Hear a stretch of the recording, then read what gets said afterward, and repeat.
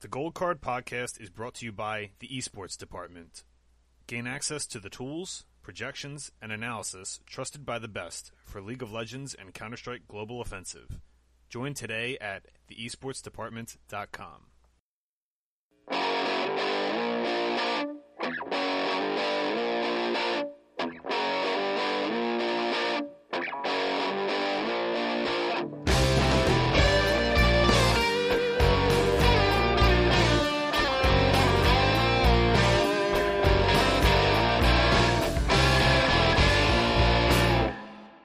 Welcome to episode 78 of the Gold Card Podcast. I'm one of your hosts, Vince Colati, at GelatiLOL on Twitter. With me tonight, we have John George at the Esports Plug. How we doing, everybody? Josh Roberts at Roberts49. Good evening, y'all. And joining us at some point will be Chris Chung at Prime LOL, but I think he needs to level up his cooking or something because he might have set his house on fire. We don't know yet. It's a fluid situation here, so I'm just kidding, of course. But yeah, he should be joining us in a little bit. So we have the first round robin of the main event group stage for Worlds all under our belt. We finished that up this morning. Probably the most interesting day was today in terms of results. So what we're going to do is we have a couple listener questions we're going to get to, and then we're going to go over just our thoughts on just our general thoughts on the first round robin. Surprises, disappointments, players to watch that we think maybe overperformed, underperformed teams, etc. Then we got a couple bigger picture points, and we're gonna go right into the second round robin, which starts on Thursday morning. So only one day break in between. So, yeah, I guess I'm trying to think of where we start on this. I guess we'll do listener questions, and then we'll dive into recapping, I guess, because some of these kind of tie in. So. We had one from Gaucho Loco 30 or Gaucho. Yeah, it was Gaucho Loco 3. Says, do teams care if they're number one or number two in their group? Would teams mess around or not show anything crazy if they're locked into quarterfinals? So the answer to this is number one, and number two does matter, but every team treats this differently. I think this is one of those things we always talk about at the end of the season, how in our heads as viewers, we want them to care about this or want them to do certain things and be like, oh, well, they want to try to get number two so they don't compare it against this team, whatever. Like, most of the time, teams aren't thinking that way. They're just thinking win. It's just like traditional sports, right? Like, they're just going to go out there and try to win the game. Because once you get into all that, like, it's a weird headspace to be in, and it's just a bad, way to go about things, and you can get too cute and get yourself in trouble doing that kind of thing, too.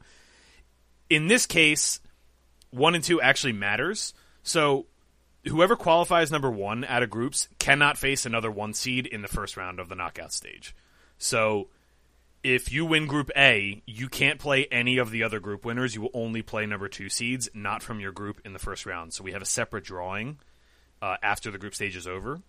So it'll be all number one versus number two, and number one will have side selection for all of those, etc. So having the number one seed does matter quite a bit because it means you're avoiding a winner from the other group, which is presumably one of the better teams in the tournament.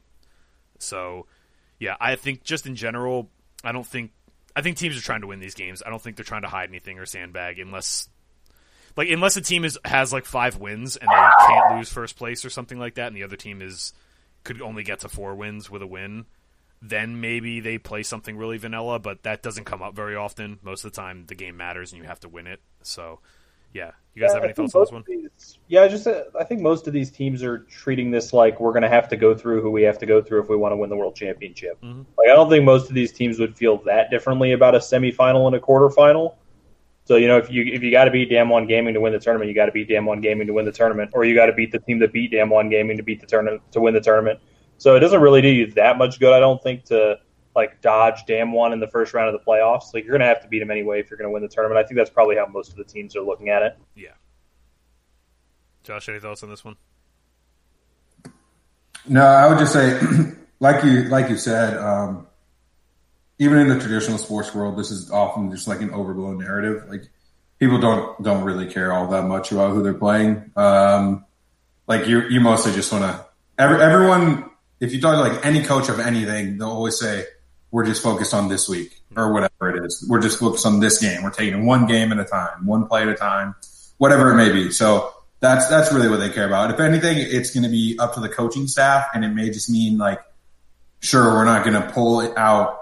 Maybe they don't run out a nocturne mid again, get more, something like that. But little stuff like that. But it's not like they're just going to not try in the game or anything like that. Yeah, exactly. Next up, we had thank you for the question, Gaucho Loco 3. Big Kev asks, how are you all feeling about your pre-tournament pick to win after the first week? I'm feeling pretty good, personally. I had Damn One, for those that don't know. I had JDG, and I don't feel too differently. Their one game that they lost to Damn One, it felt like they were pretty much dead like about 3 minutes into the game from a failed invade. So it's hard to really tell how they do in that matchup, and then they looked good in their other two games. So, yeah, not haven't changed much, in my opinion, really. I'm starting to panic a little bit. I had G2, and if you remember, I went on a long tangent about how Cap's carry is alive and well. John made a thread about it today, and I'm sure we may even end up going into it, but it does feel really bad. The meta has really shifted away from mid laners mattering a huge amount. Part of that is just the fact that teams are being forced into like suboptimal mid lane picks that are AD champions. Like realistically, there's not really any good AD champions that you can play mid. Lucian's like the only one, really. Yeah, Lucian, and then like maybe Yasuo is like okay. Yeah. But he's, not great. So like a lot of these teams are ending up being forced into the champions because a lot of the AP carries in the jungle are just super strong right now, be it, Evelyn, Karthus, who we haven't seen yet, but I'm sure even seen some Gragas and Lilia in Italy. Yeah, in Italy. So a lot of these mid laners are being forced into champions that they just can't take over the game on anymore. And I think that's a really bad thing for G2 specifically, who's there's been a lot of talk about it from the LEC casters and whatnot, but it really is true. Like their playstyle is for Yankos to assist lanes, and this meta is not suited to that right now. And it's kind of unfortunate. But it's a much better suited meta to these other teams with junglers who are more accustomed to playing these carry picks. Yeah. I will say this, like G2, they're like a duck to water here. Like they are playing the meta and they look pretty good. So it's not like this is.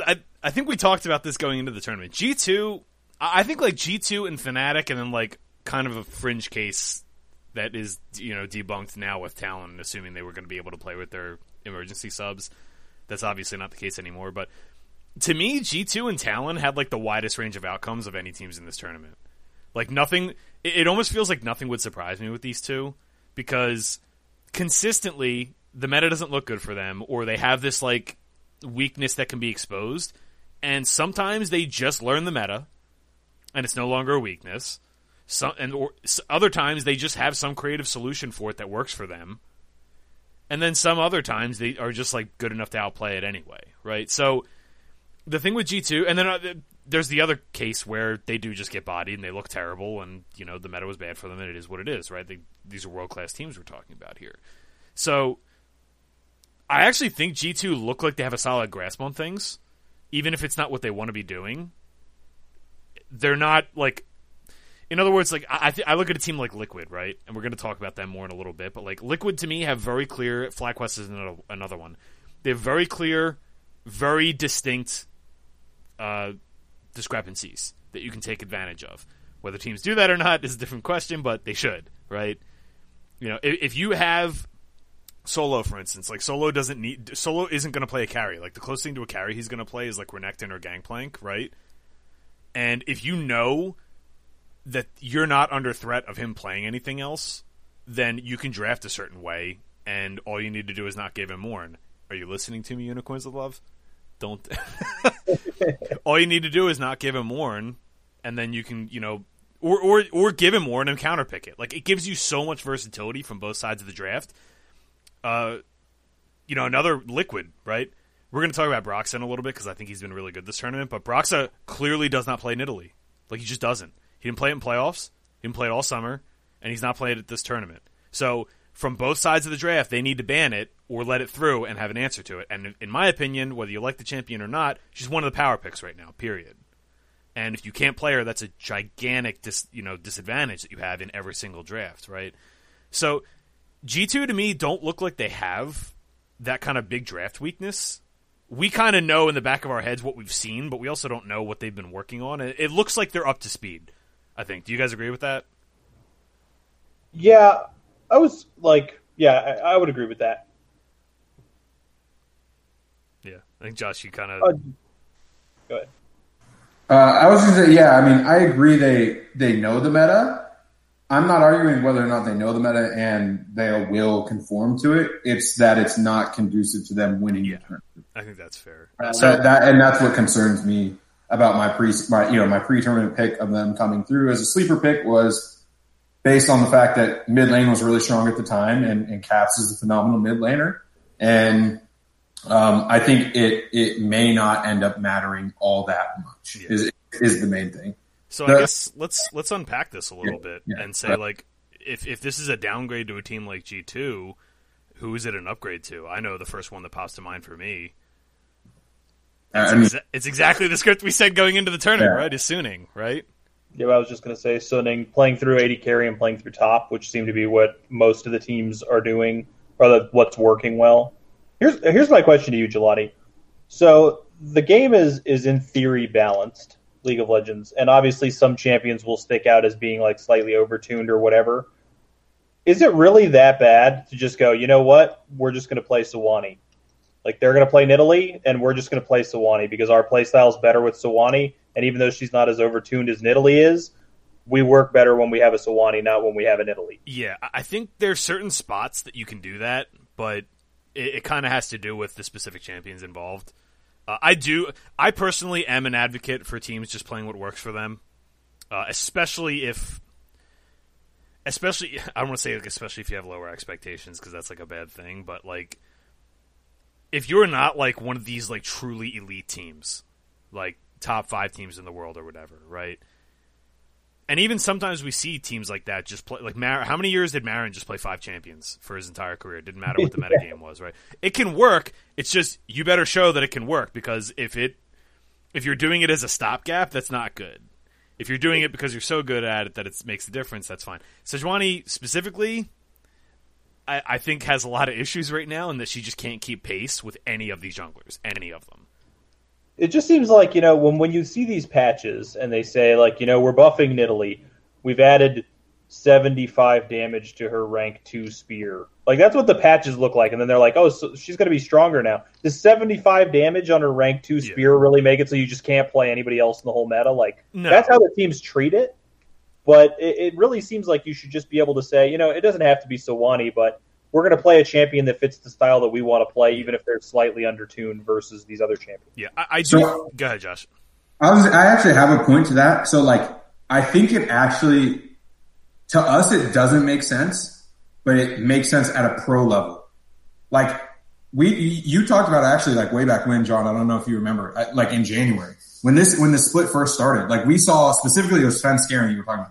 We saw these junglers just going for plays that they used to be able to make that they couldn't make at the same time in the game, and they just weren't as strong as they used to be. And in a pro game, like, how many times do we see people burn down to an ignite and they're literally like 1 HP and then they die? Like, you know what I mean? Like, they calculate out so much. Like, I barely ever like think about, like, if I'm playing solo queue, like, I might think about, okay, here's how much my X ability does and my smite does, and I can combo those.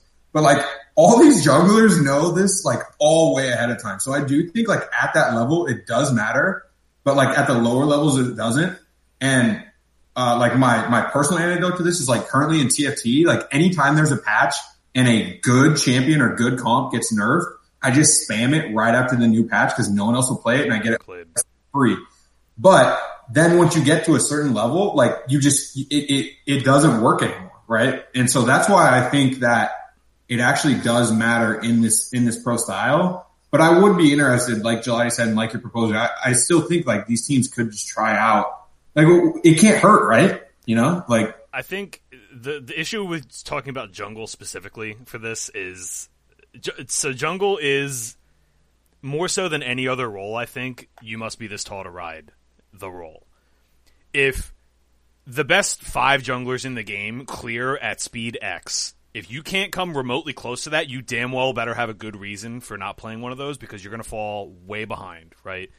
I mean, right now it's like once you get to level 9, you get the bonus XP and everything. So like once you get past that, they just fly past you, and you're never ever going to catch up. So if they beat you there, you're done. You're going to be 2, 3, 4 levels down.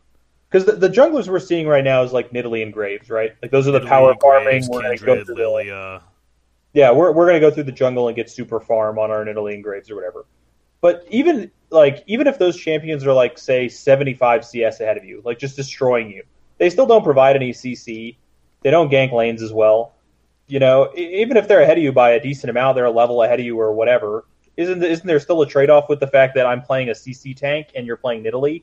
Yeah. Like, yeah, so you're a little bit stronger than me, but I still do things that you don't do. Yeah, it's more just an issue of you. A lot of teams don't ever want to be playing on the back foot because I think generally sometimes it's fine. Like if you've got Norn on your team, you can play on the back foot a little bit. But like generally speaking, you don't want to be playing from a position of weakness intentionally, like ever. It's just a bad way to operate because you're kind of like bringing yourself down to 48%, so to speak, like from the get-go. You're opting into that. Now, if you don't have any other choice and you're 40% to win anyway, then that 48% might be better. But that's why we saw like with Talon playing like the Echo set combo. That's like it's annoying as hell. It's a solo queue strategy. It's annoying as hell. The set mid can be good, but it's not really the reason you don't see Echo very often is because clear is extremely slow, right? It's not like so slow like some of these older junglers, but like it doesn't match up to those top 5.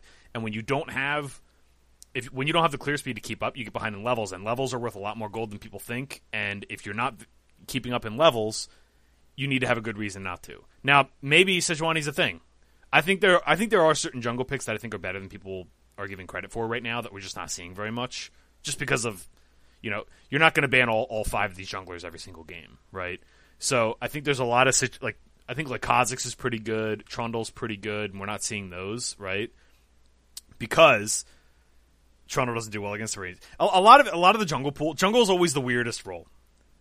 Jungle and support, and ironically, they're the two that like are defining the game more than any other right now. They're the weirdest roles because they typically are kind of dictated by what else is good, and not the other way around. So like if right now you have all these mage junglers, all these fast clear junglers, specifically all these range junglers, which is an important aspect too. Because that's the case, there's certain other that's the main reason you don't see Trundle very often, because he just can't deal with these range champions, right? They can kill him 1v1, they can get through his pillar, they can cut him out, and it's just less effective than it would be against a melee, right? But so there's a lot of that kind of thing. There's a lot of that give and take where it's not necessarily because the champion's bad, it's because everything else is more optimal kind of situation. I kind of treat it like if you're, bring a Magic reference in, right? Like if you're playing like a tier 2 like deck in Modern or Legacy, right? Like it can be fine if you've played it and you're exercised on it. Maybe you can get that up to like a 51% win rate over a huge sample size or something, or you can run hot for a tournament, or maybe it's good for a day. But eventually over time, the optimal decks will grind you out. Like will grind your win rate down, kind of like Vig. And I think that's kind of the case here, where there's just such a risk involved with getting that far behind that even if hypothetically you could scale and you could like absorb a 3k gold disadvantage to make it worth it in the end, that's a really delicate balancing act, right? Like there's so many things that's assuming you can play perfect defense. That's assuming there's a lot of things you need to assume for it to go well when you could just play the good champions, right? Yeah, I don't know. Maybe I'm just biased because I feel like CC wins games. Like I've always felt that way. Like having CC just wins games. Like 90% of games come down to team fights around Baron and Dragon, and CC is better in those team fights than Graves and Nidalee is. Yeah. And so I wish that teams would be more willing to just say like, you know what, you can beat me by 50 farm, but when that Dragon fight happens, I got 3 forms of crowd control that you don't have. Yeah. The real issue with it is like they're beating you by 50 farm and 3 levels. So if they're level 11 and you're level 8, you're going to be 3 levels down until you're level 18.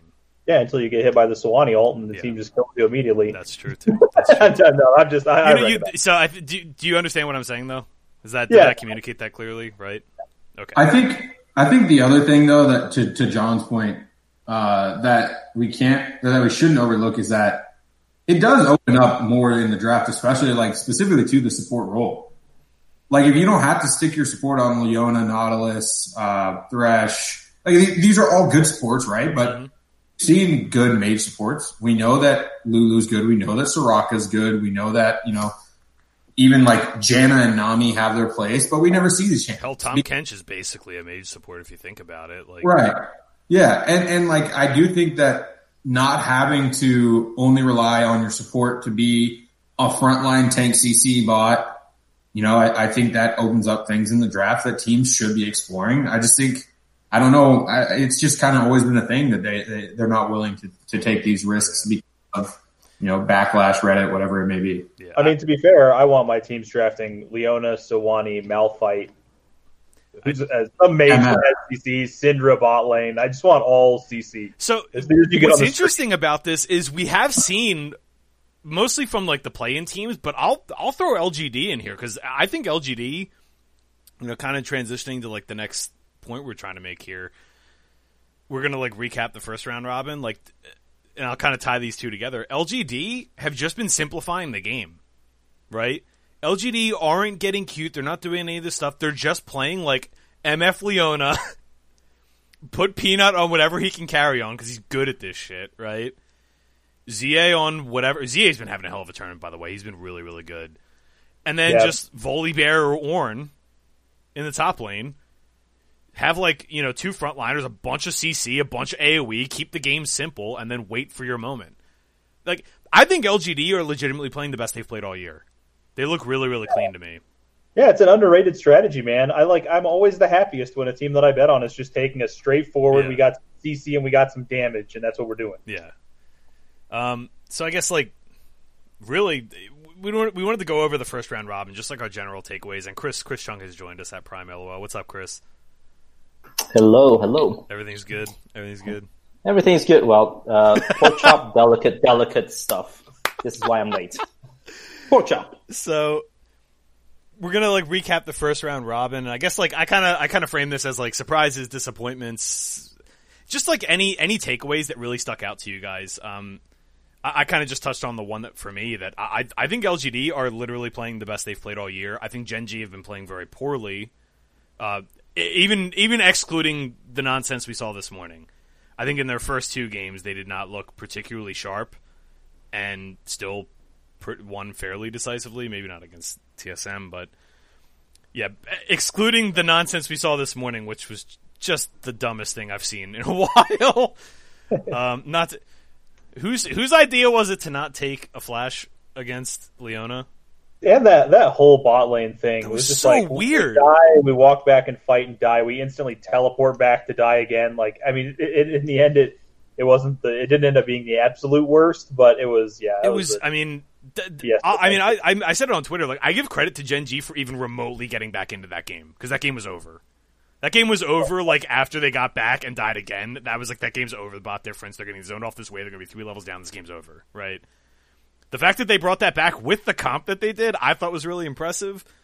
But, all right, I'm gonna eat some hate for this. Can we please just chill out on Twitter about oh man, Gen G's bottom lane got bodied? It's yeah, they did because they didn't take fucking flash on Rakan against the Leona. Against other things, yeah, you can get away with that. The Exhaust Ignite Rakan is a thing, right? Not against that, where it's just literally press the Q and kill you. Just don't. Wait, why would you discount it for that? If you act like they didn't choose that themselves. That's a conscious decision they made. No, it's a conscious decision they made, and they deserve criticism for it. I'm just saying that. I'm saying there were a lot of people that were for lack of a better term, sucking off the Fnatic bot lane for that. It's look, they get credit for taking what was given to them. But can we not sit here and say they completely bodied life and wait till we see another game? I want to see they could do it again. I'm not ruling that out, but anyway. I mean, yeah. Do you agree? Do you know what I'm saying? I'm not trying to take anything away from. I'm just trying to cool people. I literally saw people saying, "Oh my god, they bodied Ruler in life." It's yeah, they did in one game where he didn't take flash. Right. What do you want?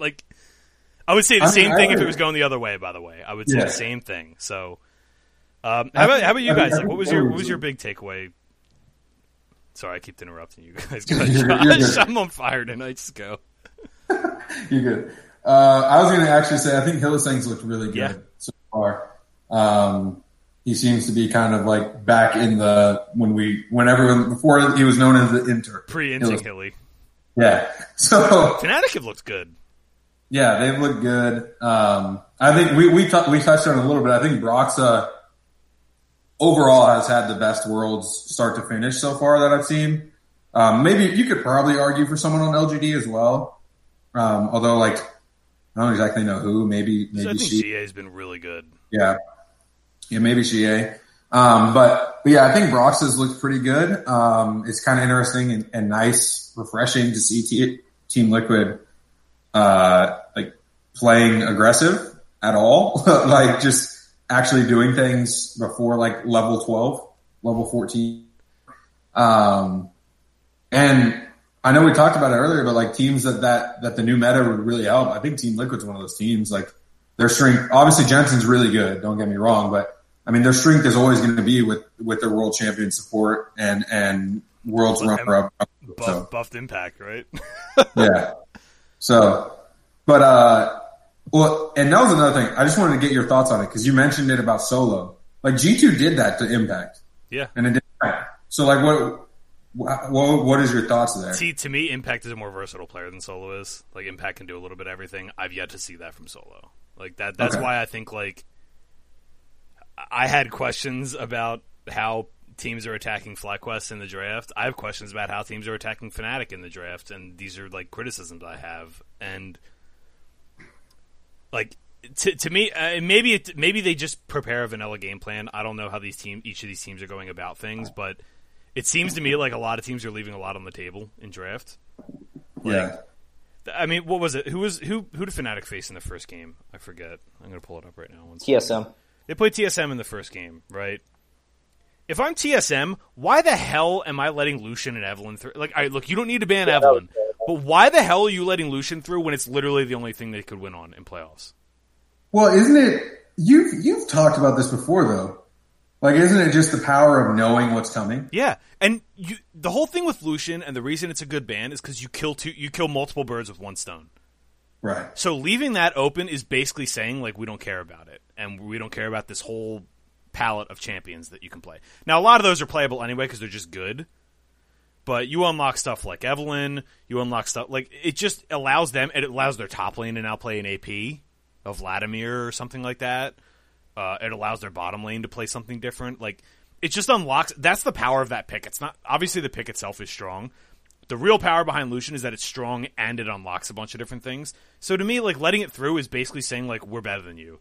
And I don't think TSM are in that space where they could be saying we're better than you, Fnatic, so why did they let them have it? So there's been a couple of those in this group stage so far. Like, yeah, letting Solo have his best champion and then not counterpicking it.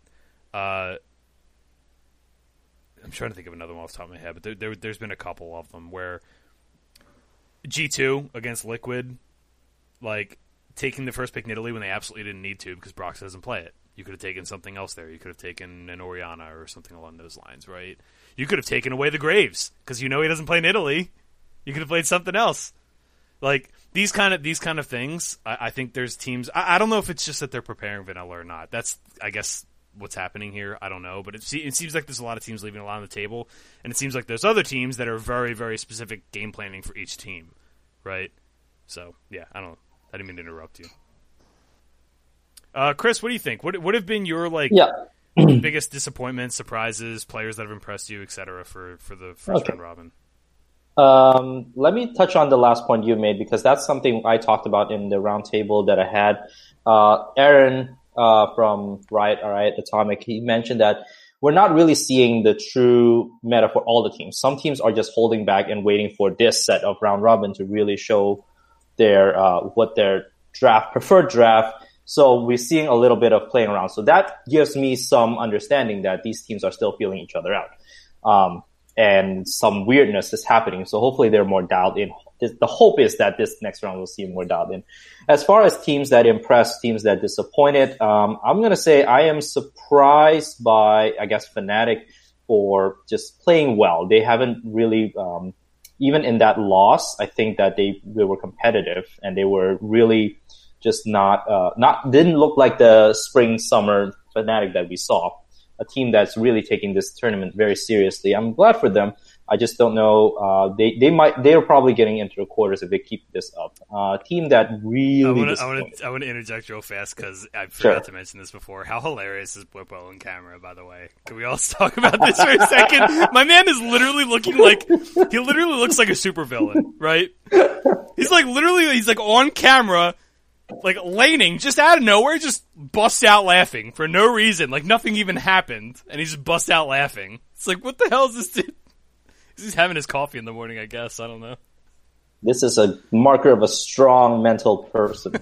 Strong mental. Nothing can phase you. I don't know if that's always helpful. I'm giving them a good chance, but they would need to beat LGD or Gen G again to make that happen. And like you guys already mentioned, LGD is playing really well. They look nothing like the play-in team that we saw or the end of summer. Team that disappointed, I guess UOL, I thought they would have had a win by now, at least one. But it's not surprising. This is a team. This is their level. I can't say that I'm just extremely disappointed by them, but it is certainly, I expected them to be better. Yeah. John, what about you? Yeah, I don't.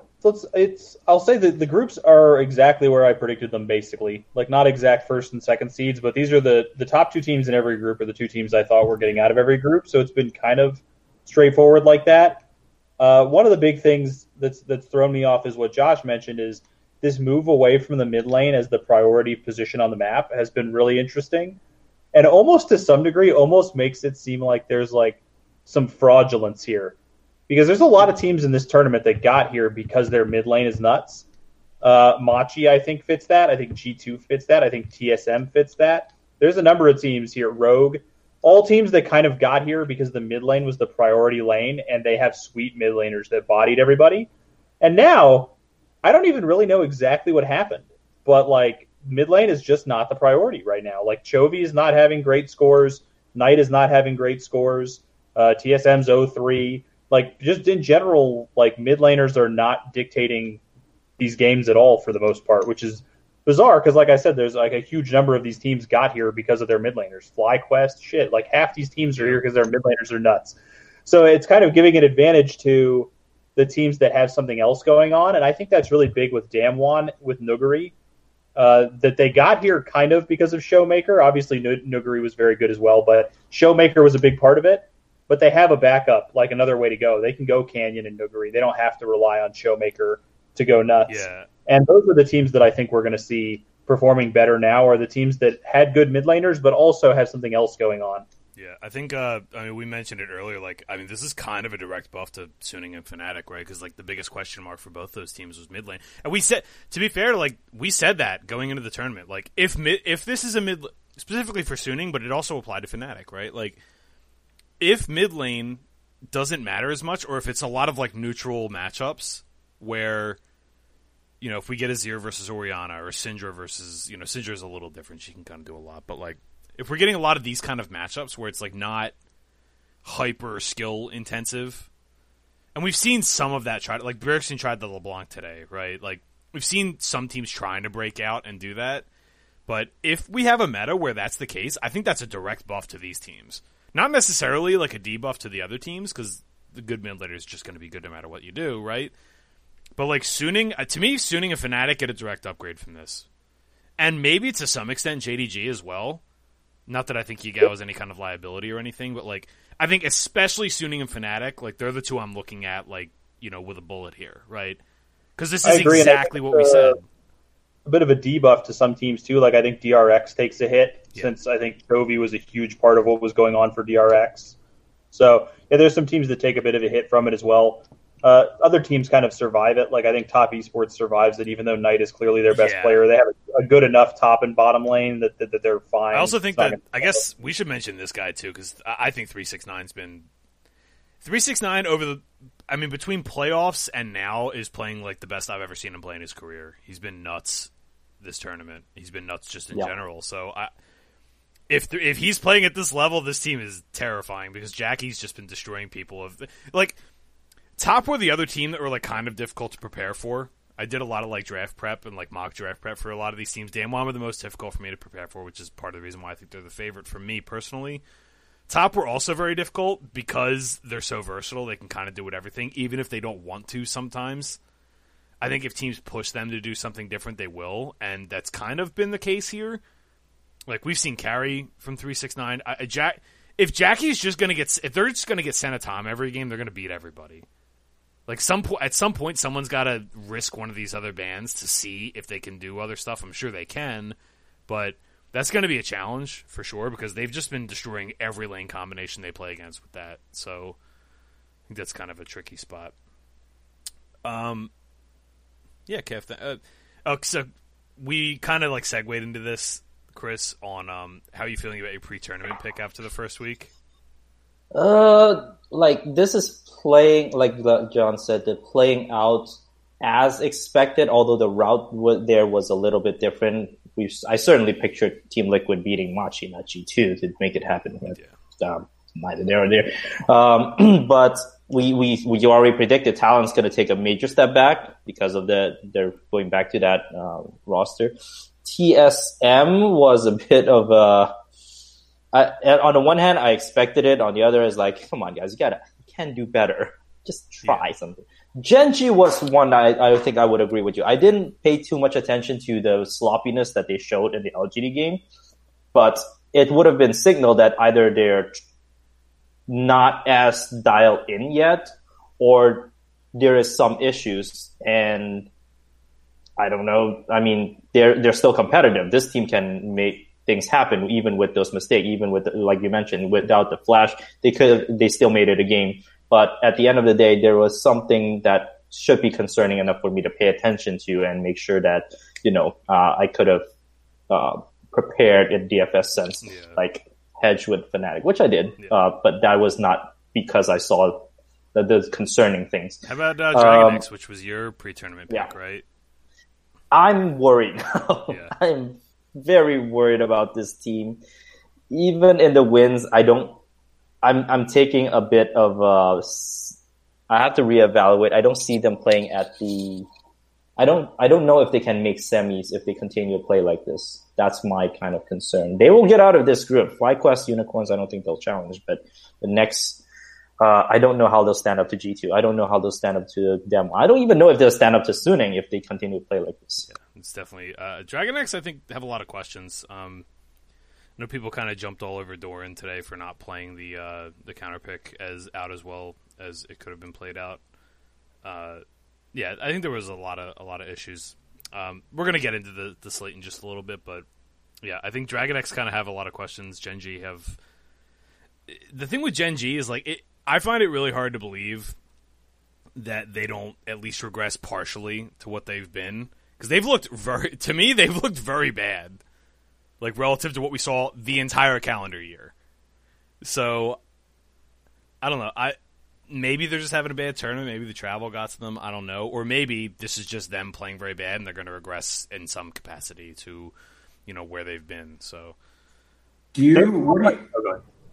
was just going to ask, what do you think? Like, do you think Gen G falls into the bucket John was talking about of teams that, get an indirect debuff because of this? Because BDD was a Smurf all summer. I don't see the thing with Gen G and why I had them rated higher than Dragon X personally is because they don't have a weak lane. They just don't. They have 5 stud players, 5 players that can carry, 5 players that had 500 plus MVP points, if I'm remembering correctly. Like, all of these guys are complete savages, and and they've shown over the course of the year they can play like any number of ways, any number of meta games. Like, they can do everything, which is part of why I rated them higher than Dragon X, who are more not even specialized, but just more different. Like, they're just unique in a weird way. I just think top to bottom they're a stronger roster. So I don't know. Are you worried at all that for me the thing with Gen G is I'm worried by their drafting so far. They played the Gragas on day 1. They played the set mid, which I'm not a big fan of right now. It seems like the way they want to play right now is not in line with like the way a lot of the other teams want to play right now, and they haven't looked good. So if you're trying your own thing and you're not doing what's expected, then I'm a little worried. Yeah, there's definitely cause for concern with Gen G. They haven't looked, and even just in the game, like even operating the comps they have, it's just looked not quite as sharp. That's been the thing with this team all year long is that they've just been like crystal clean every single game. Like even when they lose, like they have clear clarity of intent. They don't have weird games. Like that's kind of maybe that's why I like Gen G so much is that they operate at like such a high floor, and it's weird seeing them not at that. I mean, I guess they are operating at that if they had the thing happen this morning and they're still keeping that kind of game competitive. I don't know. They've just looked off. They look like they're kind of in like some kind of weird funk or something. I don't know. This is a bit of a side note, and I don't have the stats in front of me to know how accurate this is, but does anyone else feel like if you're not planning on picking Senna immediately, you need to ban Senna? That champion is like completely unbeatable right now as far as I'm concerned. There's been very few Senna losses. I'm looking through it right now. There's been very few Senna losses, and all the Sennas that I've seen have looked just like absurd. Like the 2 Senna losses I've seen so far were Machi and Unicorns of Love, who we didn't really expect to win anyway. Yeah. But she's looked for me like underrated champion of the tournament so far. Well, this is the kind of so she's 50-50 win rate. I'm looking at who played her. All of her losses though are on teams that are huge underdogs to win. Yeah, I mean Gadget played it. Kramer went 1-1 on it. Ghost Reckless won both times, and Jackie won 3 times. So I do think it's a strong champion because it kind of gives you that insurance policy, and it's good enough early on. This is kind of just a consequence of what happens when there's so many jungle bans and everything. So I think that's playing into this too. Going into this, like it was interesting because there were like 4 or 5 AD carries that I think were like the premium picks. Like I don't think any one of them was specifically like dominant over the other ones. We've seen a lot of Ezreal, which I think is probably needs to be put away to some extent.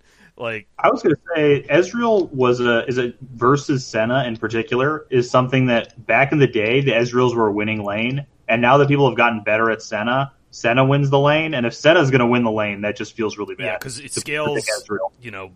Basically, it's not like literal damage scaling. It scales just as well, like the full package, like the all-encompassing. Yeah. That's the whole thing with Senna is that there's a lot of hidden power with Senna, where it's not just this like insane like Twitch. I'm gonna kill 5 people with my ultimate, or Misfortune, or like Cogmaul, where I'm just gonna shred a tank down in 2 seconds. Like Senna doesn't. There's not like a visual.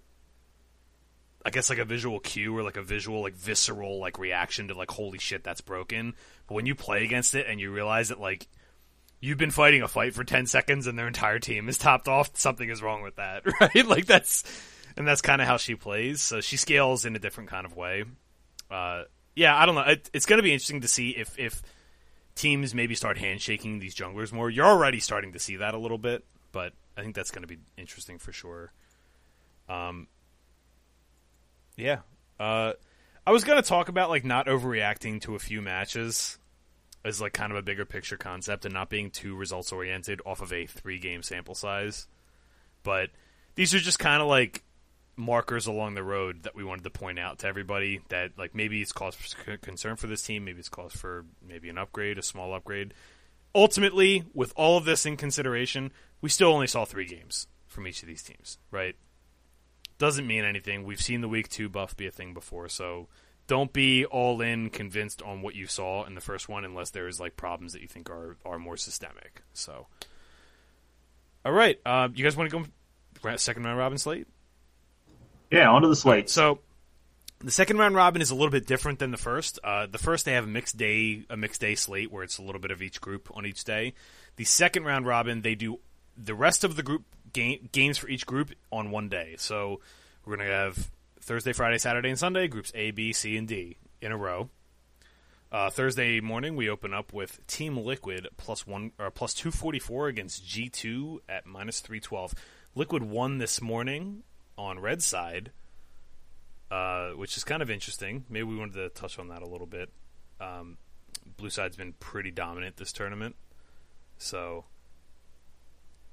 maybe something to this one. Liquid pretty big dogs on blue side. Blue side's like a 62.5% win rate this tournament, so I thought it was worth mentioning. Not necessarily an end all be all. Yeah, Liquid looked good this morning. What do you guys think this time around? I do think they looked pretty good this morning. I didn't think they looked particularly good in their first 2 games, so it's a bit of a like balance out for me. It's like, yeah, if they play the way they played this morning every game, they'll probably be at least they'll battle. But I'm still not expecting them to get out of the group. You think Lightning strikes twice, Josh? Yeah. Yeah? I think the meta fits them better. I don't think Perks... When's the last time you were impressed with a game Perks played at 80 carry? Yeah, I guess. It's been a while for me. And that's, I think, ultimately going to be G2's downfall, combined with the fact that, Jankos is, again, I don't mean to say he's bad. He's not bad at these champions. He can play Nidalee. He did just fine on Nidalee. And he still understands how to play the map better than most junglers in the world.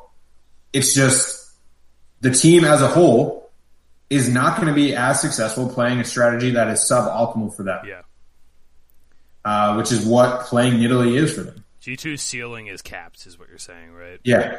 Yeah, I mean, this was a team that played set nonstop during the summer split, and that's because the type of champion set is a supportive champion that allows his lanes to get ahead and just does his job setting up ganks and whatnot. And Jankos is really good at understanding lane states, understanding when to go and find ganks and whatnot, but it doesn't matter as much right now, honestly. You think you like Liquid here?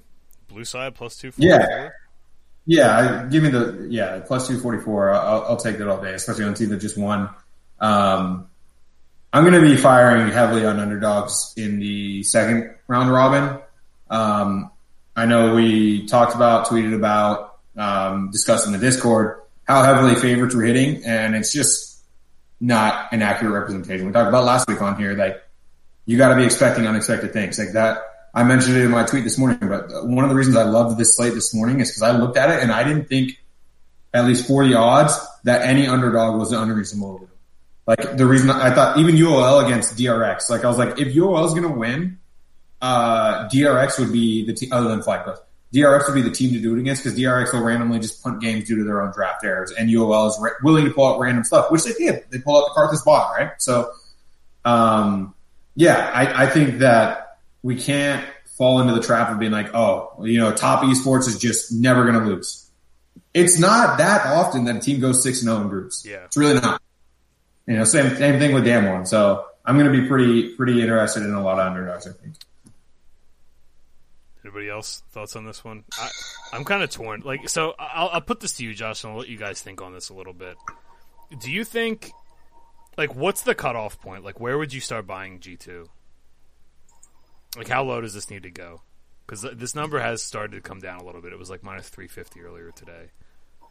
I wouldn't pay over like minus 200 for G2 right now. All right. So you would pay like 150 for Liquid, give or take? Yeah, I would honestly, like, I think that given the meta concerns, like, I don't know, maybe I'm wrong here. You guys can feel free to disagree. I don't think it's that far of a stretch to say Tactical is better than Perks at 80 carry. I don't think so either.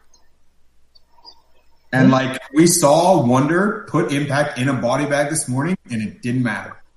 And maybe it was just because Cap was on Jace. Maybe that's the whole crux of the issue, is that he was on Jace. Or they gave Liquid Graves for whatever reason. Like, yeah, it could be that too. But I don't know. I'm not willing to pay that much for G2 at this point against TL, who I had high expectations for. Do you think G2 is getting out of this group?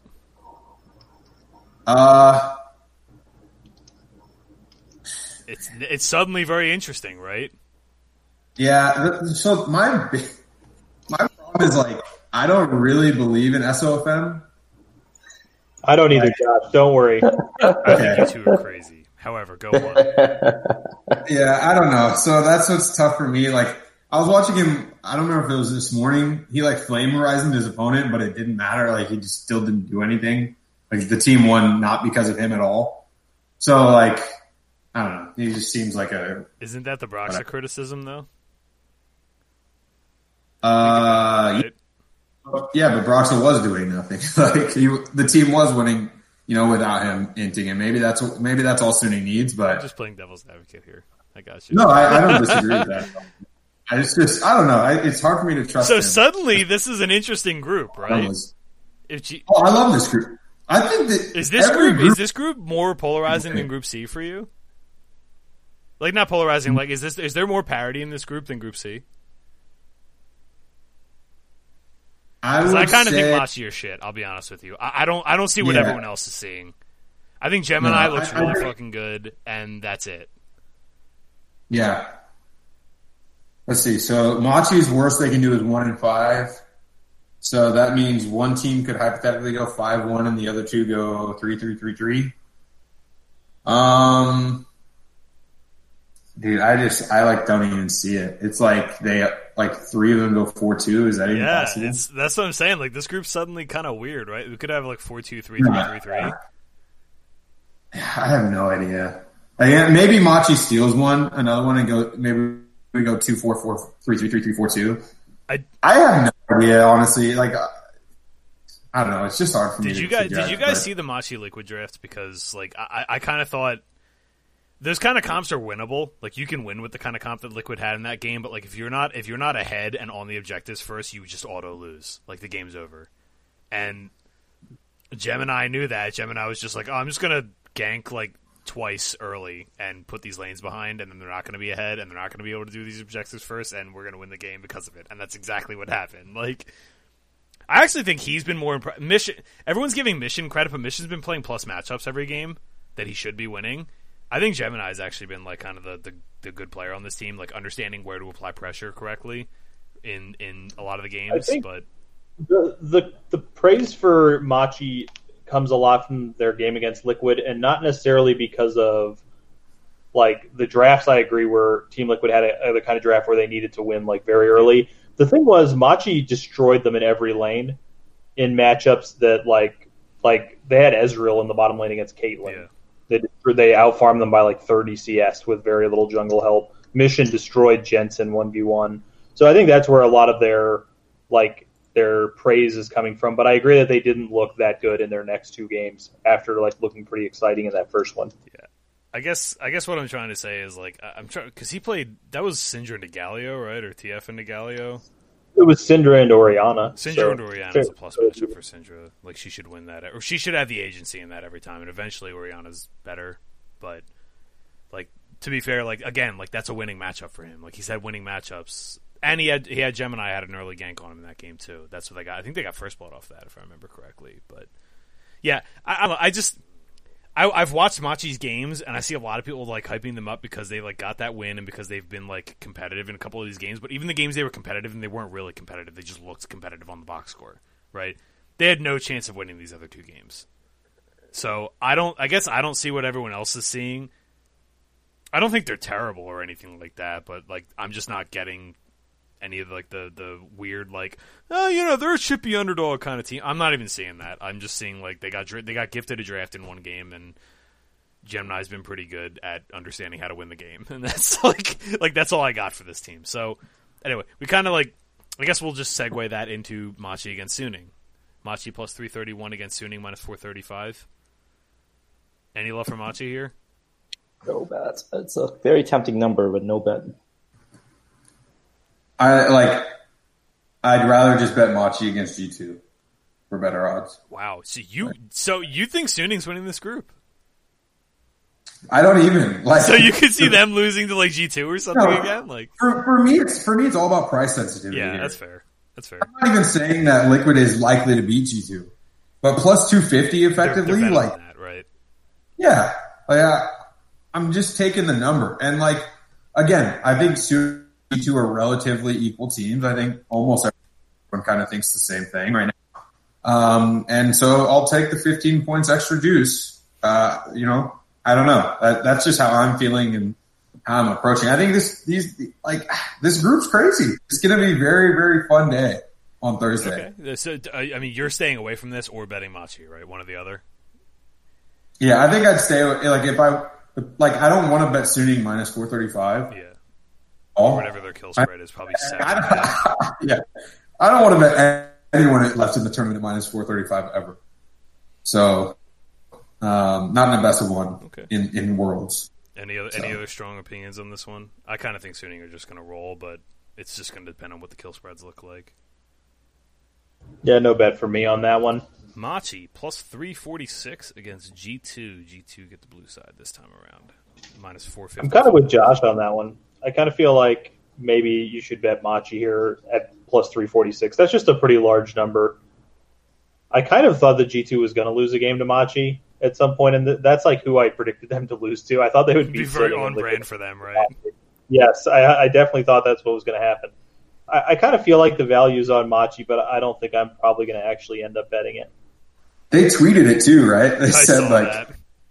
They said something about losing. Dude, the deep trolling by like Gen G and G2 has been too strong. Like their social media presences are like on fleek. They got this online. Like what was it? Gen G literally says like, "Wait till we smurf tomorrow, or wait till we troll tomorrow against Fnatic," and they literally did. Like I don't know what else to say. Like if this isn't if this isn't social media inting, I don't know what is. Okay, so. Chris, what do you think on this one? Any love for Machi, or is this just going to be a G2 slam dunk for you? So I think there's even less chance that Machi can win if G2 drop their first game against Liquid, as Josh predicted, because they're in a very dire situation. They can't drop two back to back, and that's G2 is a better talented team. It's better execution. Drafts may not even affect the level of talent between these two teams is large. A gap. I think it's a no bet for me. Here's what I'll say specifically about this matchup. Like I said, I like the number, so I'll probably bet Machi. But I will say that like G2 is the type of team that I would expect a Machi to struggle with because of their ability to understand map presence so much better. Like at such a higher level that Machi just honestly doesn't get to practice against very often ever in their road region. Yeah, I'd agree with that. Liquid plus 232, Suning minus 294. Suning will get the blue side this time around. I'd like to rewind to 3 weeks ago or like 5 weeks ago or like 6 weeks ago or like every week when we've had this pod, told you Team Liquid is the most disrespected team in the world. Are you seriously telling me that they're this much worse than Suning and G2? I think they are, personally. You're just killing me, man. I mean, listen, I think this is too large a number to bet on the side of Suning. Yeah, like on the money line anyway. This kind of kill spread's probably like 5.5, and I'll probably take that. Yeah. I think Suning. I kind of had this like I don't know, like almost like a trading plan with Suning, right? Where if the meta was X, they are upgraded. Period. This team, if you outside of Angel, this team is a world class team. They're ridiculous. I know you don't like SOFM that much, but like the bottom lane and Bin with like okay, maybe all right. So you don't think SOFM's like a true elite world class jungler? Do you think he's like the next tier down? I think that's fair. Like even if you're bullish on him, like do you think he's like the next tier down, or do you think he's just too weird for you to? So like of world's caliber junglers, like I guess who would you say is his closest out? Like I think Karsa, Klid, Kanavi, Canyon are all better for sure, and then it gets maybe questionable. But like, so I guess like, how would you compare him to? Like, how would you compare him to Klid? I think you think he's better. I think he's pretty close. Really? Okay. I would say that means you're higher on him than I am. Yeah. I don't think either of those two are playing that well. The point I'm trying to make here is, do you think he's like in the conversation for like the next year? Like he's in that next year, right? Here's the thing. Okay, so I got a big elephant brain, and I remember that SOFM was one of the worst junglers in the LPL for 2 straight years. And then for one split, he's been pretty good. And then this last like set of games, his fantasy points in his last 2 wins are 13 and 17 in dominant Suning victories. Like he doesn't even have kill participation in these games. I think SOFM is being like way overhyped. That tank Lee Sin the other day was trash. If that game was closer, they were going to get stomped because he was a garbage, worthless tank Lee Sin. I don't know. I'm out on SOFM. I think he's one of the best junglers in the world. I really do. John, SOFM or Yankos at this point in time? So that's the problem. Is Yankos is way better, but he's not good in this metagame. So like maybe you'd rather have SOFM right now, but I think Yankos is a much better player. SOFM just plays champions that are better right now. I think he's been good all year long. I think the champions that he plays are the best champions right now. Like all of his best champions are the best right now. I think he's way better positioned. I think He's held a top 10 Korean solo queue challenger rate the entire season, despite being on a team that's been middle of the table. You watch his play, he's honestly, the second half of the season, he hard carried the Suning team. Him and Bin, put the whole team on their back, right? I think maybe he's not quite the level of, the true elites, right? But I think he's, right there, right now. I think he's in that conversation. So, to me, even if you're bullish on him, and you put him, clearly in the next tier down, a clear separation, right? This team is still, 3 elite players and, an A-tier jungler, and mid lane doesn't matter. So, that should be an upgrade to this team, regardless of how bullish you are on SOFM, right? Anyway. Yeah, I think that's fair. Not specifically to, talk on this game. I'm not laying 294 on this, but I am interested in the kill spread. I predicted Pudding to win this group, for the record. Yeah. So, even though I'm not a fan of SOFM, I had them winning the group. I think that's interesting. They're kind of the interesting team because I think the situation sets up well for them to make a run in this tournament. I think maybe they'll struggle with the really, really good teams, but we'll see. Chris, Liquid Suning?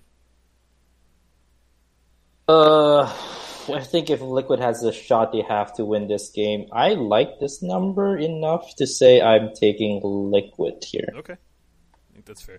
I do think it's close for what it's worth. I'm not laying the money line on this. I don't think it's that definitive, but I respect Liquid more than that. I'll say that. I'm not laying the 294 money line in this situation. Liquid minus 175 against Machi plus 146. Liquid are the blue side this time around. Do you think Liquid are going to make the same mistake again? If they don't make the same mistake again, how do you handicap this game? This is one of those games I don't like betting ahead of time because we don't know what the situation is going to be going into this game. Right. Liquid and Machi might both be eliminated. Yeah. Coming into this game, in which case I think there's I don't really want to take minus 175 if they're eliminated already. But if they're not, I think 175 is value for Liquid. I think they should win this. But if they're already eliminated, I don't want to play it. So I'm probably just going to pass. I'm in the same boat as you, Josh. Yeah, the meme has gone too far. That NA is wildcard region. Yeah, I agree. The book, it's killing me. I agree. I think if Liquid are not eliminated, this is an awesome spot for them. TSM's the only one that's a wildcard region team. All the rest of them are legit.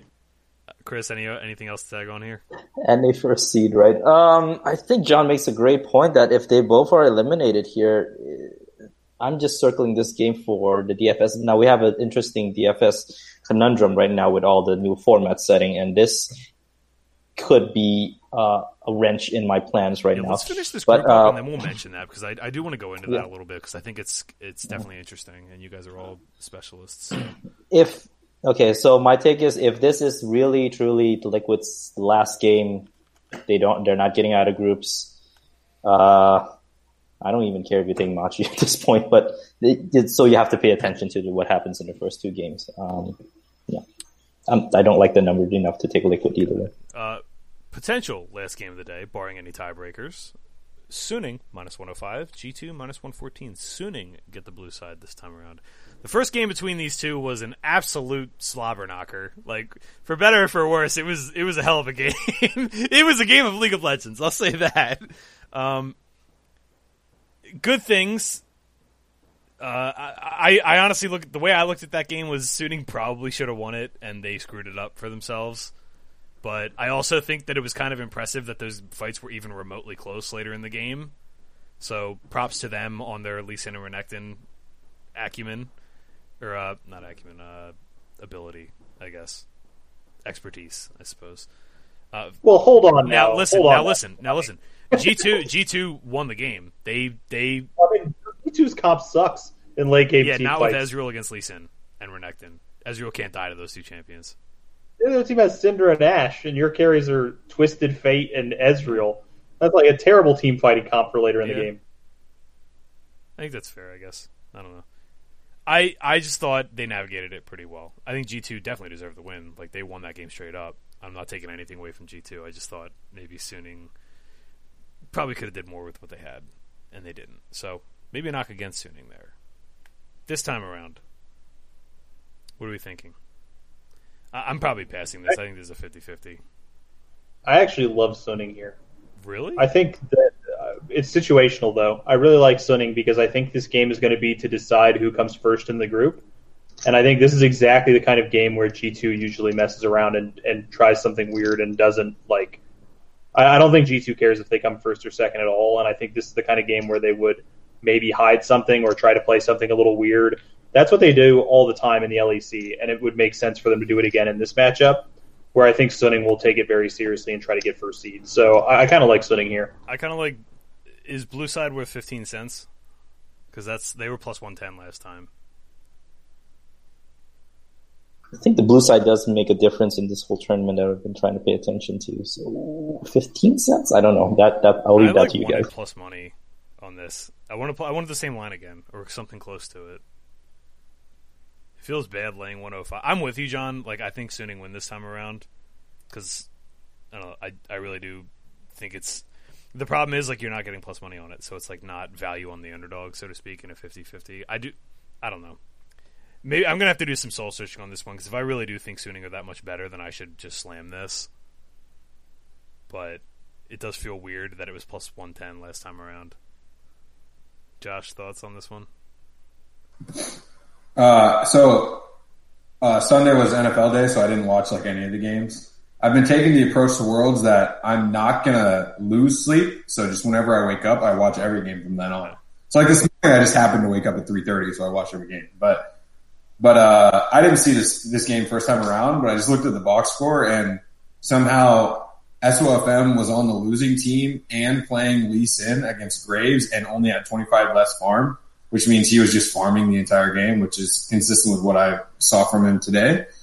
And I actually think that style of play can get hard punished by G2 when they review the film. So that makes me like G2 a little bit more in the spot. And I could be completely wrong. That's, again, just literally judging based off the box score. But when you see Lee Sin losing to Graves by 25 CS in a losing game, that's not a good sign to me that he was heavily involved in ganking. That game because it was at the very least it was the most entertaining game of the tournament. Also just interesting in how these two teams played out. Like again, like they didn't win, but like watch how like these full build team fights, like these late like 30s and 40-minute team fights, like watch how like these like LPL teams that play Renekton and League all the time navigate these fights. I was like, how the hell are these even close? These champions are so shit at this point in the game. I'll say it, and I'm Mr. Pro Renekton here, right? There's a difference, right? Like they just, I don't know, they found ways to make it remotely close that it shouldn't have been. So, yeah, definitely at the very least watch that game because it was awesome. It was a fun game to watch. So, what are we at? 105.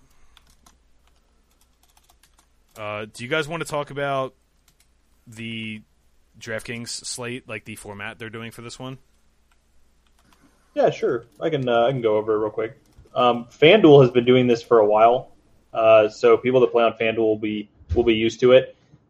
They're putting all the games that are going to be played that day into one slate, basically. So if you play a G2 player, you get their scores from all three of G2's games.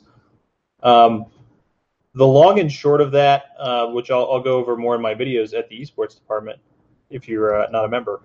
The long and short of that is you just need people that are going to win for the most part. There can be some upside on FanDuel. They force you to play 3 teams, so you can't just stack the 2 teams that you think are going to win. You have to play a third person or like a third team. But historically, it's kind of 50-50 between whether you're better off playing like a one-off from somewhere else or just play the full stacks of the 2 teams that you think are going to win. So, yeah, it's an interesting new format that, like I said, for DraftKings, not for FanDuel. But yeah, come on down to the esports department. Watch my video. I'll break it down more for you. Here's what I'd ask: how high what number would you bet Machi to go 0-3 on Thursday? Yeah, would you bet Machi to go 0-3 on Thursday at -150? Probably. Yeah, that's right about the right range. My mind went to even money. If you gave me even money, I would take it. Head, yeah, probably. Anything better than that, yeah, for sure. But so the reason I ask this is how you need to approach that slate. You need to think, what are the odds of each outcome, right? And you need to play it out in your head. So if you think it goes 0-3, 1-2, 2-1, 3-0, you need to identify those teams and identify which are the game environments in which, the certain things will happen. Because if Team Liquid goes 2-1 and one of their wins is against Machi, who's has been a lower scoring team, a slower paced team, as is Team Liquid, that may be slightly less valuable than, say, Suning going 1-2 when their one win is against G2 or their one win is against, we'll just use that as an example. Or vice versa, whatever. And their one win's against G2, which we know is going to be a higher kill environment, and their other one, or one of their losses is to G2, in which they could have actually had more kills than TL did in the win over Machi. So those are the things you need to be thinking out in slates like these, because it really will test you to predict before the slate starts who's going to get what today. What's their record's going to be. Chris, any thoughts on this one? It really goes along the same line. You want to stack, and it makes it easy to predict like where the ownership would go for DraftKings because of how the format is set up. But you can be creative. You can certainly try to mix and match some players around. Maybe even try to support captain. I know nobody likes that one for some reason. It's one of my favorite strategies. But it's new to me, and I think I feel more as student rather than someone who can talk confidently about how to prepare for this slate. So I'm going to test it out and see how far I can go. All right. Definitely interesting for sure. I took a brief look at it today. I was like, I'm going to have to put some more thought into this one because it's could go any number of different ways. But I think what Josh said has a lot of poignancy here. Like, tell yourself a story, just like you do with like a lot of like these like 4 and 5 game slates, right? So, all right. Group B on Friday, we have Talon plus 607 against Damwon minus 909. Talon gets blue side for this map.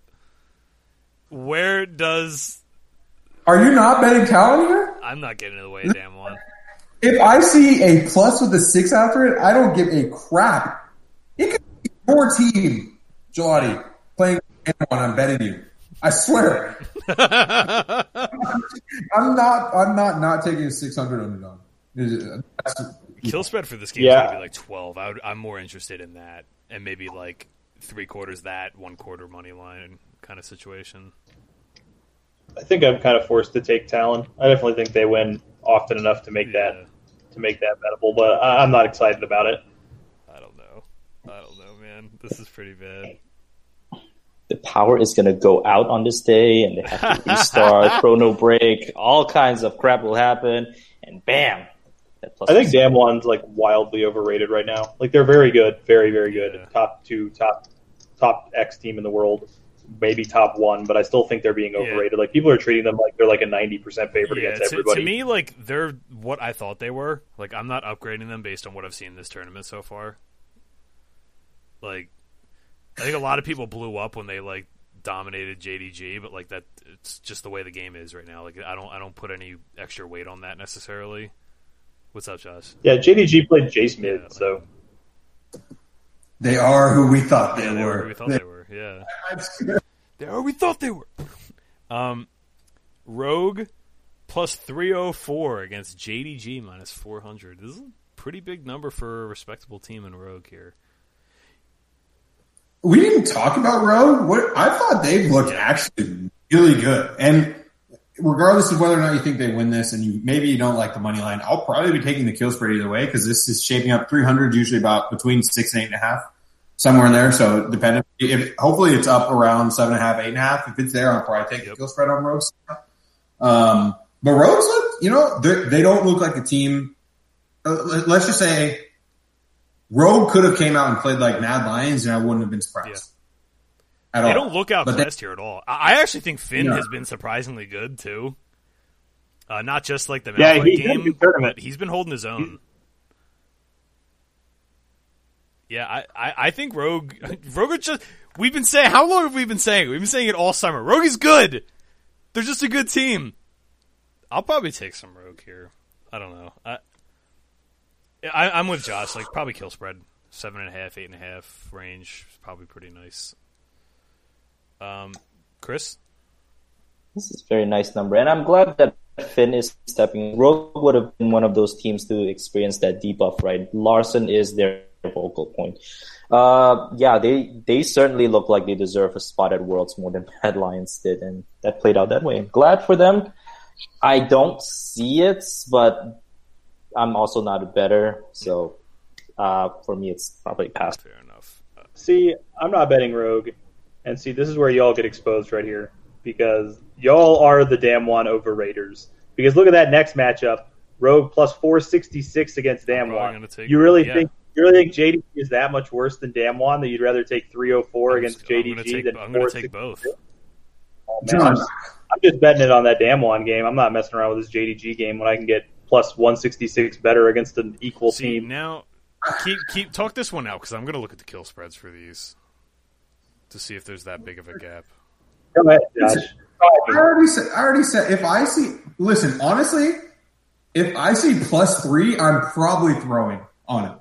If I see +4, I'm definitely throwing on it. If I see +6, I'm like 1,000,000%. Like, I don't even look at who's the team listed after. Rogue at plus 466 is stupid. Like, people, like, it blows my mind, because people will come into this and they'll bet Damwon's money line. Like, throw up a parlay or something. Yeah, like, we need to go back to the basics of esports betting that we talked about. These are best of ones, okay? We're talking about the 16 best teams, not actually the 16 best teams. Probably close enough. 16 close enough. Something like that in the world. No, I'm not paying 700 to make 100. On any of these teams, I don't care how good you think Damwon is, how much better you think they are, and they are better than Rogue. I'm betting Rogue here every time at plus 66. Yeah, kill spreads here are 8.5. 8.5 in the, I wrote Talon down, but 8.5 in the JDG game and 9.5 in the Damwon game. I'll be on the kill spreads in both those situations for sure, and probably a little bit on the money line too, because Rogue are good. If this was a case where, all right, so like, to me, I draw the line at Talon. Like, as big as that number is, like, that's kind of just like a pass. Like, because I really do think the gap is that big between those two teams. Like, I don't think Talon win. I think if they played 10 games, Talon don't win a game on average. So I actually do think, like, that's an avoid. But I think Rogue are way better. I think Rogue look really, really good to me. And yeah, I'll take a shot on Rogue. I'm not taking a shot on Talon.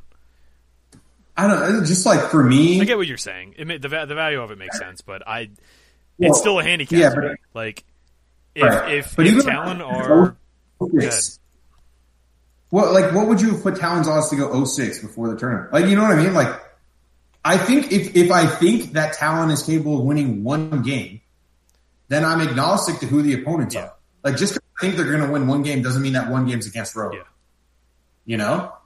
And that's the way I'm approaching it personally. Yeah. And if I think they're capable of winning even a single game, which maybe you don't, and that's completely fine. I just don't think I honestly wonder how many times teams have gone 0-6 in groups. A fair amount. More than have gone 6-0.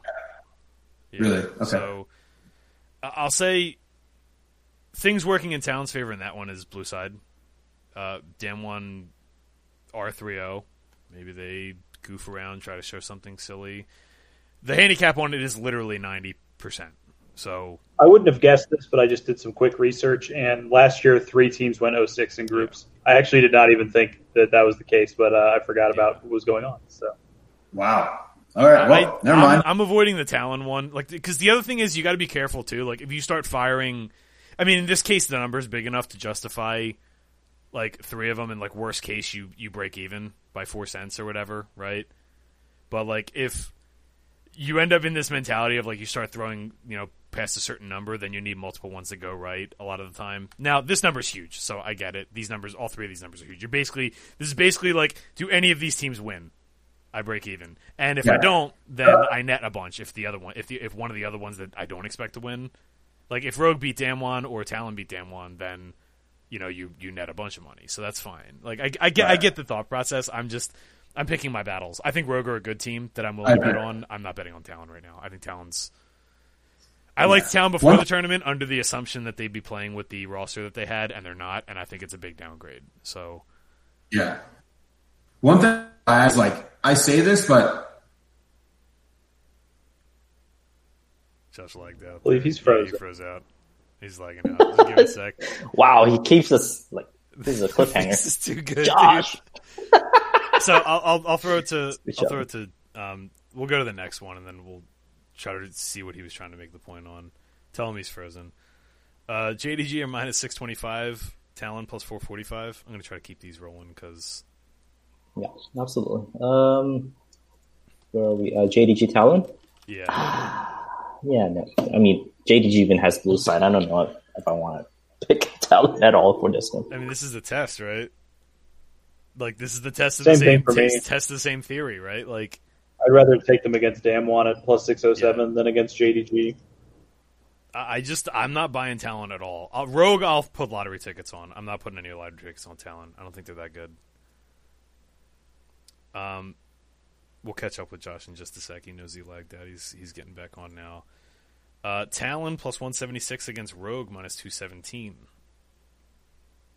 Now the first time these two played, it was, I mean, Rogue kind of had that level 1 cheese on tank, and the game just kind of ballooned out of control from there. But like Rogue kind of bodied them in that first game. Now I don't know how much. It's definitely going to be closer this time. Like, they're not going to fall for a level 1 cheese again. Like, there's just no way. But still, I mean, based on what you've seen from these two teams in the other games, not that first game, I'm almost throwing that one out because, like, if you just throw that game out and look at these two teams' body of work in their other games, I think Rogue are, a cut better. I don't know if... I mean, I do think they're probably worth laying this money line, actually. I think Rogue's significantly better than Talon. 217 is like right on that line, though, of whether or not I decide whether I want to pay it. Like, if it was literally exactly minus 200, I would definitely bet Rogue. This is just starting to creep. Worth noting. Okay, so I keep bringing up blue side not because the win rate is sky high in this tournament, but because I do think it's stronger in this metagame. I'm not saying like the blue side team has a 60% win rate every game because that's what blue side win rate is right now or whatever. I'm not saying that. I'm just saying that I do think blue side has an advantage right now. So that's why I keep bringing this up. I just wanted to clarify that for people. So, Josh, now that he's joined us again, hopefully he hears us.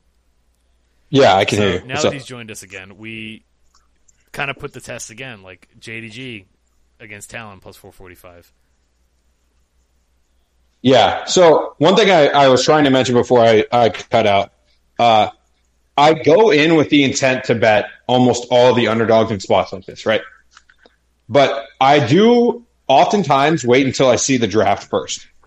And what I'll do is, I have things I like in the draft, similar to like what John likes. If you see a high CC team comp or a good team fighting comp, if they fit that criteria, or if it's even remotely close, like if they don't just get completely draft utopia or like completely destroyed in draft, then I'll usually throw. I will say like JDG versus Talon, like I'd rather bet them against Damwon in most cases. And in most cases, we're also talking about betting a quarter unit here. So like I don't want to mislead. Like, we're not talking about betting full units here because, obviously, your expectation may not actually be positive there. I will say, as a side note to Josh talking about his strategy of betting the big underdogs, which I generally agree with, a funny little side story. A very rich friend of mine came to me last year and said, hey, I want to do some betting for this upcoming EU Masters. Do you have any picks for me? And I said, yeah, the odds are way out of whack. Like, there's so many underdogs that are like plus 400 or so. And you should just literally bet every team that's plus 400 or better, no matter who they are. He said, okay. And the teams that were plus 400 or better went 0-16. And he lost all the money that I had him bet on the EU Masters. So it can go the other way, but I generally agree with the strategy. Yeah, again, that's like you can't be results oriented that way either, though, right? Like, just because it happened that time doesn't mean like maybe you rolled in the bottom percent of the range of outcomes for that, right? Like, more often than not, you're going to get like two of those. I think it was the right. If you watch the games, it was right. Like, there were tons that were close and stuff like that, but it became hilarious and meme worthy that they lost every single one. Josh, you laying 217 on Rogue against Talon? Talon get blue side? I would consider it. Yeah, that's kind of where we were at. I think Rogue are enough better. John was kind of on the fence. You're on the fence. Chris? Yeah, I think I was thinking so hard on the odds, and it looks like it came out just in that point for you, right? Yeah, I agree. What I'll actually do is just wait until Talon beat Damwon, and then I get Rogue at like plus 170 or like like minus 150, minus 170, and then I'll just hammer. So look, that's the other point. If the underdog gets their one win, I'm done. You're just out. Pump and dump. Get out. Hitting Quittin. Yeah, there we go. Hittin'It Quittin. That's the name of the episode. I gotta write that down. We got I guess the match of the day for that one is going to be JDG and Damwon. JDG getting plus 146 against Damwon's minus 175. I didn't take either side of this the first time around. I passed the game because I do think Damwon's better, but I wasn't going to lay the money line on it, and it's grown. I'm going to be on JDG 100% this time, like no question. Yep, pick of the week. Yeah, pick of the week. I mean, the first game, Damwon destroyed them, but there was a level 1 invade that went wrong, and they played J-Stid, which is just like, you might as well just for the game rather than play J-Stid. JDG were plus 127 the first time around, so you're getting a lot more value. Yeah, it's interesting. I don't want to waste too much time because we've been on this, but it is interesting to see how the books are reacting to things, because like you said, Suning was plus money against G2, lost, and is now minus money. Yeah. Which is just interesting to see how the books are adjusting based on the first matchups. I would be interested to see what that looked like before G2 lost this morning, though. I could probably pull that up. Not right now, but I could probably take a look. Yeah, I think this is just JDG value. I think if you think these teams are remotely close to 50-50, I think all of us do, right? Like, I like Damwon more, but it's a 52-48, 51-49 kind of situation. I think JDG are really good. Just take the plus money. This is one of the best teams in the world getting plus 146. You don't get to see that very often. Day 7. Group C on Saturday morning. We get a banger to start off with. We get TSM plus 151 against Fnatic minus 182. I really hope TSM just lose so we don't have to go through some like redemption arc story of like, oh, can they do it? Oh, they might make a comeback. Like, oh, this is second week TSM. I just don't want any of that. Just lose and just be done with it, and then we don't have to worry about TSM anymore. The frustrating thing is, I feel like they didn't perform well. Like, I thought they performed honestly like close to their floor. I thought they were very bad in the first week in general. I thought the one game I'll give them the pass on because they just like hard lost the draft, but like. I like to think that they're a little like they're better than we saw this week. I think even John, you're like the biggest TSM hater there is. Like they're better than they were this week, right? I'm not saying they're going to win a game. Yeah, no, they're better. They're better than they were this week. I thought Bjergsen in particular has had a tough week considering how good he was coming into the tournament. Does he look like he's overcompensating? He's overplaying really, really hard. Yeah, I agree.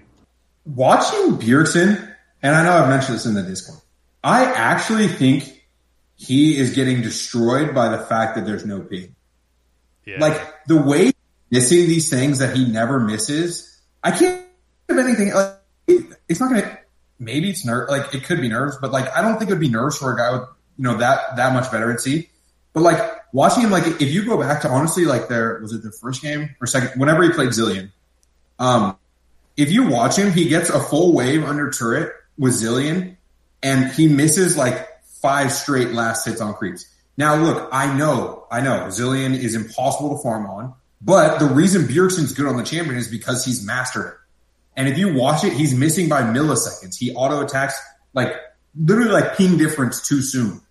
And I'm actually wondering, like, I watched him today, perfect flank on a Baron play, immobile carries, no flash. I think it was Senna. Yeah, Senna had no flash. Yeah, on LeBlanc, and he just goes in and misses his chain. Completely misses. And, like, I don't know. It's like the only – and maybe he's just playing bad. Maybe he is, but I don't know. It seems like he's just, like, the ping or something. Kind of intrigued to do, like, a deep dive look at this to see if that's a thing. Because like, it's probably it could be a little bit of both. It's just a matter of how much of each is playing into it. But, yeah, I do think part of it is just he's overplaying and he's forcing a lot of stuff that – That first game against Fnatic was so weird. It was so bizarre. Like, they weren't that far behind. Broken Blade screwed up. Broken Blade screwed up really, really hard at level 1. Just got destroyed by Volibear, right? He screwed up really, really bad. Got a gank to bring it back to even, and he didn't really miss that much XP, so the lane was back even again, and he's playing like he's down like a full item. And then, like, after that, they made a sick pick in the jungle, like a good collapse, to, like, get themselves back to, like, close to even. I think they were down, like, 1,000 gold or something, like, not that much, right? Like, yeah, if, in a hypothetical, like, vacuum or time chamber or whatever, yeah, like, I think, like, Fnatic had the better comp in that game, like, for late game, but, like, it was close. It wasn't, like, a decided advantage, right? Like, it was just going to come down to executions, like, maybe slight edge to them, and that's it, right? TSM were playing like they couldn't win the game if it went late. And I don't know if it was just, like, nerves or what, but, like, they just... I don't know, man. It's weird. It's weird to me. Like, it feels like... And I should criticize this because this is a skill that good teams have, is evaluating where you are in a game. And maybe they just don't have a good sense of that, or maybe it's just off. It's out of whack right now. I don't know. Did you see Double Lift's interview today or no? I don't remember it off the top of my head. I probably was. Oh, okay. He specifically talked about this today, actually. He said, like, we've been getting into fights and, like, we can't tell if it's a good fight or not. And we don't know what our problem is right now. He's like, we're just kind of a little bit off. And everything, people are going to think he's trying to make it sound like not as bad as it is or whatever. But it kind of checked out with reality to me. He was saying, like, they're getting into fights and they're feeling a little bit lost in terms of understanding, like, is this a good fight for us? Can we win this? Are we supposed to disengage and get out? Like, we don't know. And, I don't know what they need to do about it, but I do agree that it's, it's something that's plaguing them at this point. I think it's an interesting, that's kind of something that gets lost in translation when you're watching as a viewer. And if, you got to remember, as a viewer, we get to see the gold totals. They get to see the CS totals, but we get to see the gold totals. We get to see the purchases when they happen. We get to see who has what on cooldown. These players aren't omniscient, right? Like, they don't get to know all that. They see the CS numbers. They can obviously have a general feel for where they are, but some teams are better at that than others. Some teams know exactly the turning point. It seems like they just have this is what T1 have always, like, SKT have always been good at this. SKT seemingly always know exactly where they are at any given point in the game, no matter how crazy or how standard it is. They just always know exactly where they are, like where they stand in terms of power level, what we need to do to win a fight at this point, whose cooldowns are down. It seems like they just always know.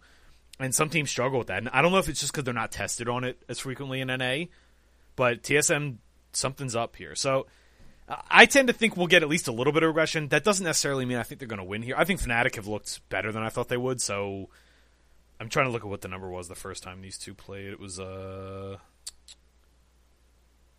we at here? I gotta find it. Someone riff. We had... Oh, it was... So Fnatic were minus 167, so up about 14 cents. I mean, that's probably about right? I don't want to bet it because I'm so invested in them just beating them so that I don't have to worry about them anymore. That's fair. I think it's kind of... I'm intrigued by Fnatic kill spread. I'll say that. I think TSM look kind of funky, but it also wouldn't surprise me to see them come out, look good in this game, and then like lose the next two. So I said it before, and I'm just going to will it into existence. What's going to happen on Saturday? TSM's going to go 3-0. Okay. Oh no! Here we go. Follow with me. LGD's going to go 0-3. Fnatic's going to go 2-1, and Gen G's going to go 1-2.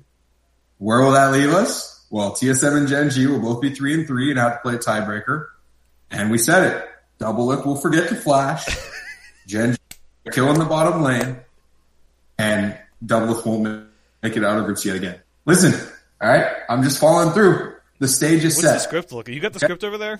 Is that what it is? Is this it? We got the script right here. It's written on Post-it notes. The script is TSM loses this game, and then Lena leaves and becomes the GM of some other organization because they want Double Lift, and he goes over there and becomes a shit show. And there's a lot of Reddit threads. That's FlyQuest. The next scandal is going to be the FlyQuest fish are dead. What happened?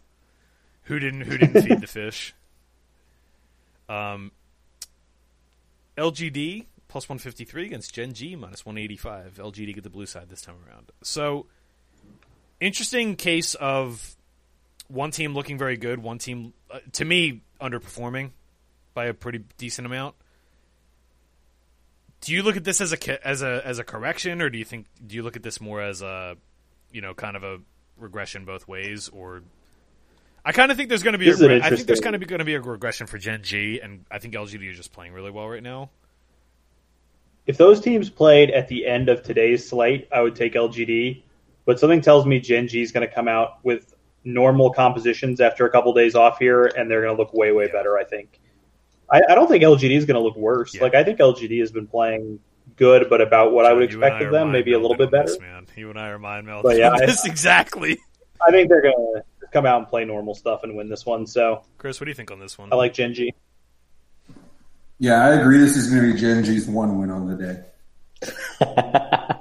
Wow, I guess we're all in this together. I do feel like the off days will help team reset, and that's big because they've been playing day after day after day, and this is if Gen G needs to fix their issues, this is it. Or if Gen G decides to play real League of Legends instead of trying stuff out, this is it. I like the number though; it's so tempting. Yeah, LGD number is... You have to think of it this way too. I mean, Gen G already accomplished their goal.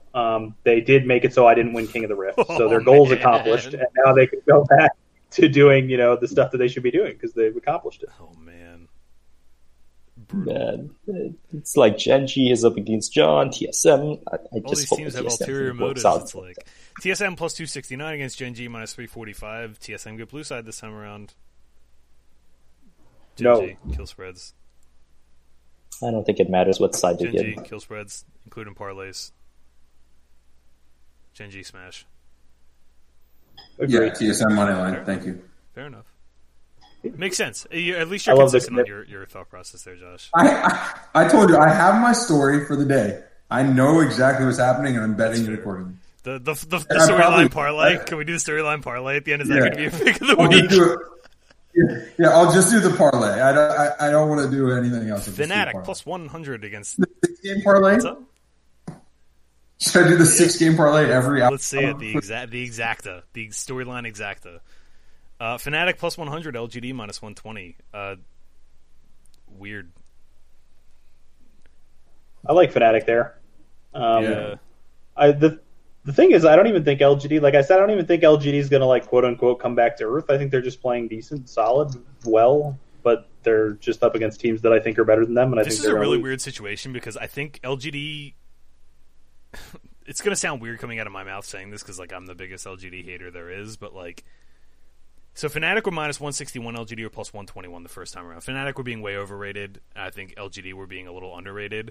But I also think Fnatic have played really, really well, and LGD have also played really, really well. So I think, weirdly, this line's probably where it should be. I still think...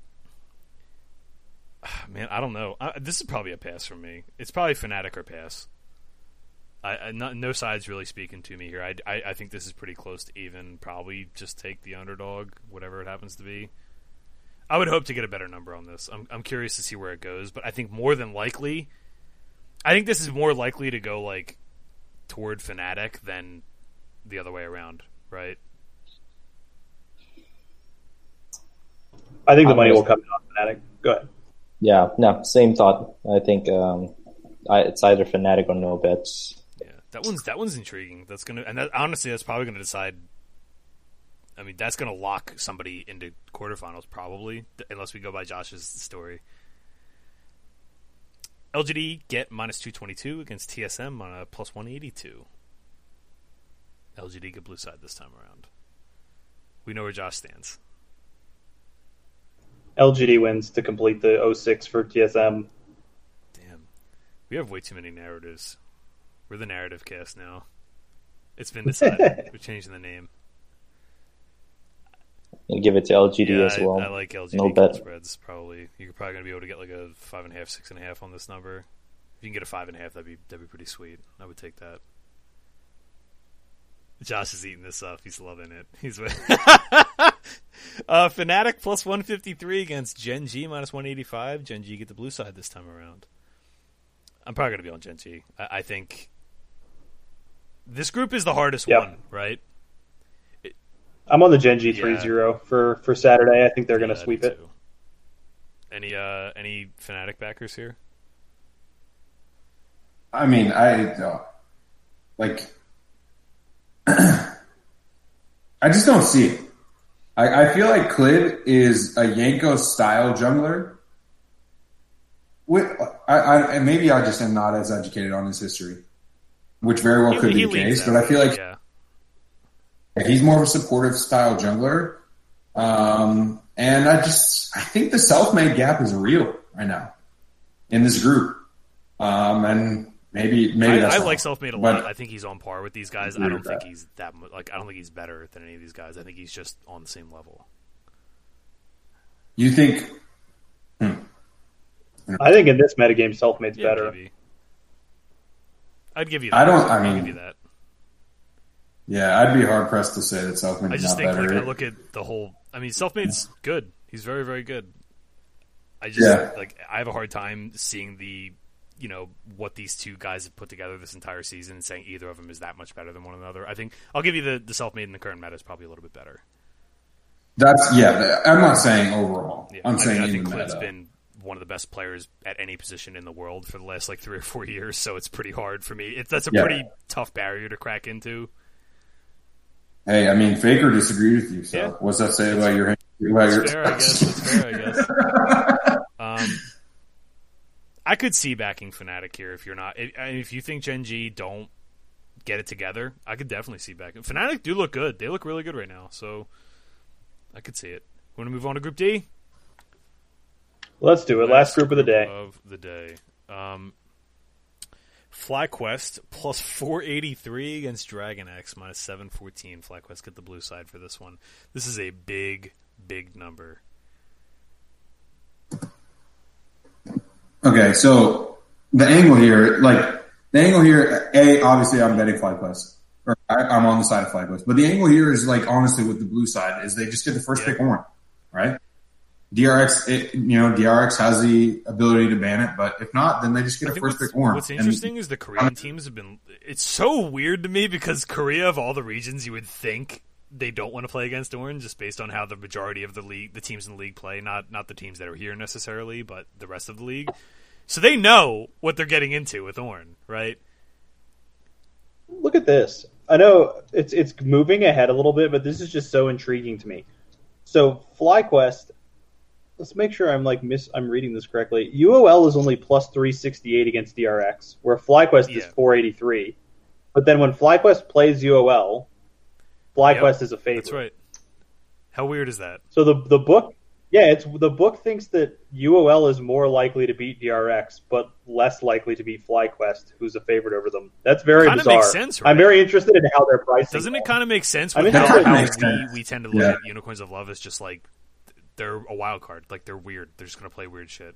Yeah, it's very interesting that the book is pricing that way. That's not how I would think that they would ever usually price this kind of stuff in. It's usually just a flat number. It is what it is. Yeah, Elo system type thing of who's better, usually. Very interesting.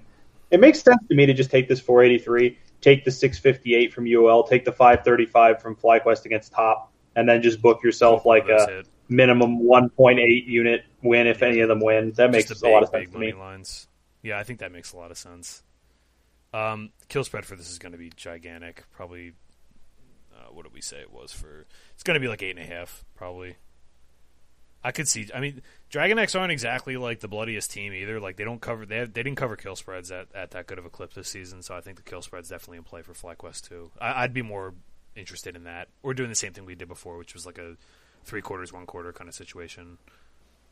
FlyQuest was honestly pretty likely to beat them today if Ignar didn't just go absolutely ham in that one fight by the Dragon. That was wild. That was a weird. Yeah, FlyQuest, that was 100% winnable for them, no question. There's a chance they end up losing anyway, but it was 50-50 until that happened, I think, or close to it.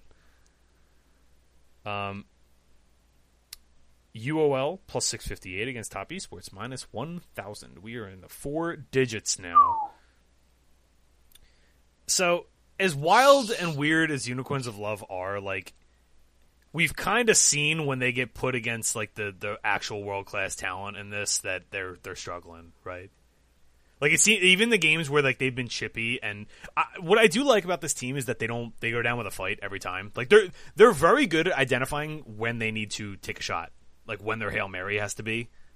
They're very good at that, and they've actually kind of caught a couple teams sleeping with that. But to me, this is one of those ones where it's like at some point you just look and be like, okay, like I'm not looking at this as a UOL win. I'm looking at how close this is. Like, our top just going to... See, top today looked like that under was going to hit and the kill spreads were going to hit also. And then, like, they kind of screwed around for a little bit, got caught, and then it suddenly was interesting and Unicorns covered, right? And it went way over the total. So, or they didn't cover, but it went way over the total. So it looked like they were going to keep it close and maybe cover here. Do you think top are even better the second time around now that they've kind of got a feel for these players? Do you think it's the opposite? I think worse second time around. I think they're going to be pretty comfortable now, and I think some of the underdog teams are going to be willing to take more risks. So I think they'll actually be in a worse position to win the second time around. I do think it's weird that they're not going to get counterpick. I kind of like counterpick in the nothing to lose spot more than blue side, but I mean they're going to counterpick anyway. That's what Unicorns does. They'll find ways. Maybe we'll see the Gadget Heimerdinger. I don't know. It's a big number. I'm going to be probably on the Unicorns kill spread for some amount for sure because it's going to be double digits. And top actually did not cover kill spreads at a good clip this season. They did, the other day was the first time they covered a double digit kill spread the entire calendar year. So yeah, they die a lot even when they're winning. And then a lot of their wins are just like kind of clinical, like 16-9 kind of wins. Like they're not ugly, but they're just trading up all the time and. Is what it is. They're like a less bloody version of G2. So, yeah, I don't know. Unicorns plus 368 against Dragon X minus 400. Or minus 500. We kind of talked about this one. Dragon X get blue side. That one feels like the one I stay away from because the 368 number is just not nearly as good as those other three numbers, and it seems like a similar type of matchup. Frustratingly, this is kind of the spot where you kind of want it because Dragon X sometimes lose to themselves, so you're a little more intrigued, but you don't get as good a number, so it's kind of priced in a little bit, right? Yeah, you could just take the FlyQuest side at plus 483 instead of taking UOL at 368, I think. A little bit better. FlyQuest plus 535 against Top Esports. Chris and Josh chime in whenever you got anything on these, so I'm just kind of flying through them because we're running long. Sorry, did you say things with a 4 after a plus sign? Huge fan. I got to see the kill spread on this one, too. I don't have much to say. Kill spread on this one is FlyQuest top. Where are we at here? Oh, this is dropped. Oh, no, it hasn't. It's where it's at. Kill spread on this one is 10.5. I'll take FlyQuest. FlyQuest are chippy. I'm a fan. Oh, there's a chance just 369 just destroys Solo in ways that we've never seen before, so we don't know. We got a narrative street since we're on the narrative podcast now. The mayor of Narrativeville. What solo domination game would hurt John the worst? Because that's what's going to happen. What's the game where Solo could just hard smurf and carry? Because the revenge game against Boss, dude. League of Legends just exists to troll John's takes on. Yeah, it's the revenge game against me, Jelani. Don't give it credit Boss, like it's Boss and John. The double revenge narrative. Is it his birthday that day too? We got to look into that too. The birthday narrative. What was the other one? Who was the football player with the grandma narrative this year? I can't remember who it was. Chris Godwin. No, it's Ty Hilton. It was Ty Hilton. Yeah, it's a big number if you're interested. If you're doing that. Unicorns of Love, plus 106. FlyQuest, minus 127. The rematch. Slightly further apart this time around. Unicorns get blue side. This is a prime UOL spot for me. Unicorns. They're both going to be eliminated here, and Unicorns of Love is an ideal we are already eliminated team. They're the perfect team for that spot. They're going to play Heimerdinger and then like Ash mid and Soraka top and some nonsense. It's going to be something like that, and they're going to win as a salute to what's his name from Out of Sox Luna. Oh man, I actually like Unicorns. So here's the problem, right? So John, if I have John pegged correctly, He's got TL going 1-2 on Thursday and TSM going 0-3 on Saturday. Is that correct, John? No, it's setting up. Here we go. Wind it up. Wind it up. So FlyQuest is Ede's last hope at leaving on a good note. And thus they're going to smash. It's so simple. Come on, guys. They're going to put in a body bag. Ede's winning like 2 games total the whole time. So. Oh, this is setting up beautifully. I got to take out a second mortgage and hit unicorns on this one, I think. Yes. Last game, the rematch from this morning. Not this morning, yesterday morning? I forget. Dragon X plus 175, Top Esports minus 213. So, the first time around, this was a weird draft from both teams the first time around. This was the game, if you guys don't remember, this was the game that had Deft picking Draven into Senna with Tahm Kench available still, which is not a good look. And then we also had the Doran playing Quinn, and what was the other one? Nocturne mid against Chovy. Against Chovy's Twisted Fate. When they explained that Nocturne, I actually realized the brilliance of it. When they explained why it's a good counter pick, that makes so much sense. But I will say, we have to worry about CV Max and this habit of doing this crazy stuff whenever they're up against anyone who's a favorite against them. They didn't do it in playoffs. Like it really seems like almost like a huge percentage of the time when the other team is a favorite, the CV Max teams just bust out completely weird stuff that we haven't really seen from them before. Like they're giving up before the game starts. You know what I mean? Like we got to do something crazy.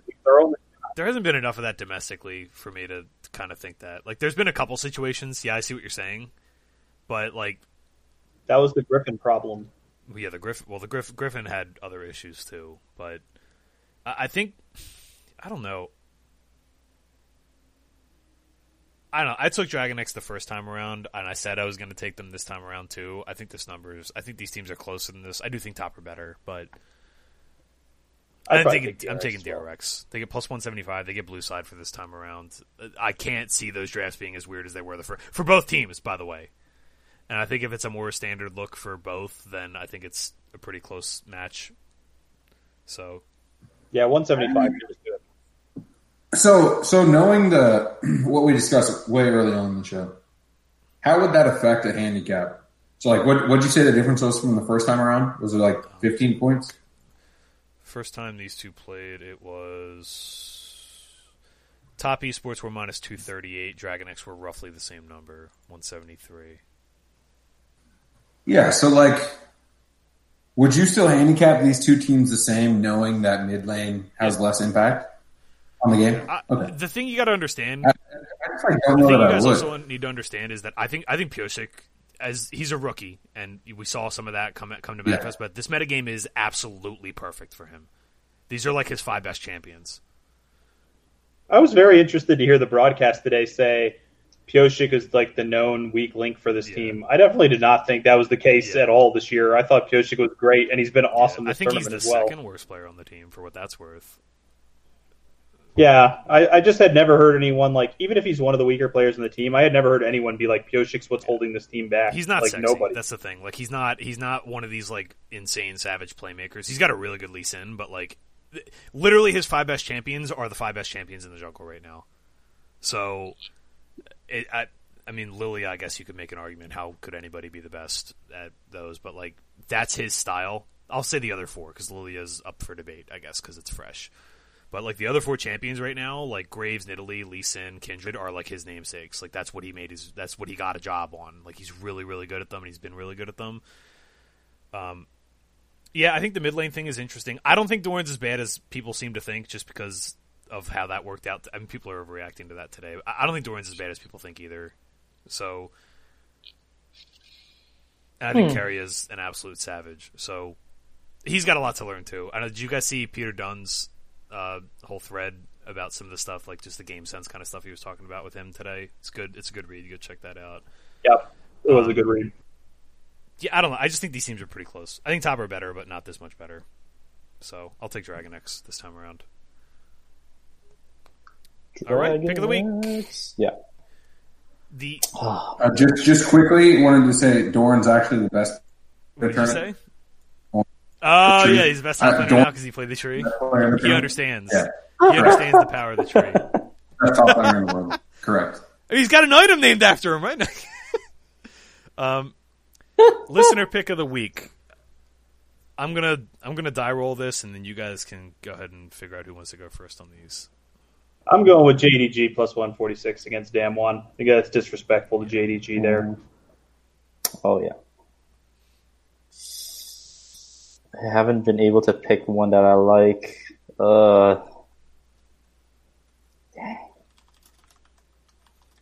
Josh, if you can have one, go ahead. I'll do the listener one. So I did the die roll, and the listener pick is going to be from the same one we got a question from. So out Gaucho Loco 3 takes Dragon X. He put plus 160 against Top Esports. I'll give him the Gold Card Podcast number of plus 175 against Top Esports on Sunday. I'm just going to run it back. I hit G2 minus 147 versus Suiting, so I'll take G2 minus 114 versus Suiting. Yeah, write that in there. Right, I'm doing it. It didn't work out the first time, but I'm doing it just for John. I'm taking TSM plus 151 against Fnatic. TSM plus 151 against Fnatic. Okay. And you guys took... The first of their 3-0 day. I like. Ones. I think you guys taking all the good ones has been a good omen for me because I've been killing it on pick of the week this year. So maybe I should let people pick first from now on. So I have to go further down the thing. The inverse confidence model is strong. It's strong. Never forget about the inverse confidence model. Give me Liquid against Machi minus 175. Because I think you guys literally took 3 of the ones I was going to look at. I'm surprised you guys didn't take neither John nor Vince took the UOL versus FlyQuest. That's a good. That is a good bet. I think that's reasonable. Maybe I want to switch to that. Thinking. I also kind of like Rogian's Talon. Give me Liquid against Machi. Liquid minus 175 against Machi. That's my pick of the week. Last week, I hit on Rogue minus 175 against Talon. John missed on Dragon X against Top. Going back to the well again this week. I'm with you. I'll be there with you on that one. TSM plus 126 against Fnatic was a miss by Chris. Josh hit G2 against Suning minus 147 in that absolute wonky game. You need to watch that, man. And then TSM minus 108 against LGD was the listener pick of the week, and that whiffed, but that was also kind of a strange game. So on the year, that moves us to a grand total of plus 8.2 units. We are 58 and 58 on the year. I'm 20 and 10. John is 13 and 17. Chris is 8 and 19. Josh is 11 and 8, and the listeners are 2 and 5. So, listen. What was the total for the year? 2 units on, I don't know, Jesus however Christ. many, whatever what's 58? Jeez, $8.2 million? It's a 14% ROI, so. We won't count my unofficial loss on the Detroit Lions because I thought that game got canceled, so I didn't play any DFS. If it didn't get canceled, I would have lost so much money playing Detroit defense in like every lineup. But it got canceled, so I didn't play NFL DFS at all because that was my only reason for playing was to put Detroit defense. So in we every got lineup. a cool. I got a cool idea for a segment. We won't do it this week, but I have an idea for it next week, and we'll go into it next week. We got to come up with a name for it, but the idea is going to be about numbers lying. So every week we want to find a statistic or something that's misleading, and we're going to talk through it. I think that could be. I have a good one. Yeah, if you got a real good quick. one, go for it. Yeah, one I noticed this week, and I talked about it a little bit in the Discord. Machi's death per loss. Originally, when I looked at today's slate, I was like, "Oh man, I'm going to slam Suning because Machi has a 19-point-something death per loss." And I went back through their league. They have like 5 losses to J Team, all with like 28, 29, 30 death, and all the rest of their losses are like really low. Yeah, they're all outliers.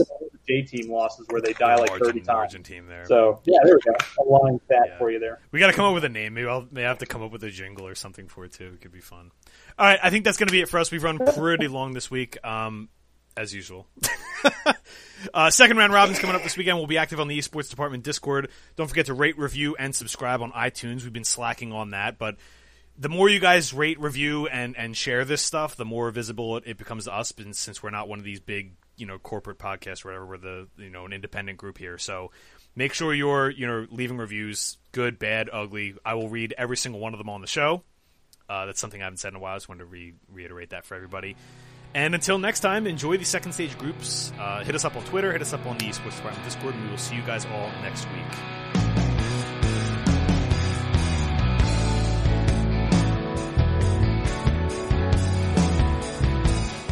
The Gold Card podcast opening theme is Clouds by Harvey and the Hendersons.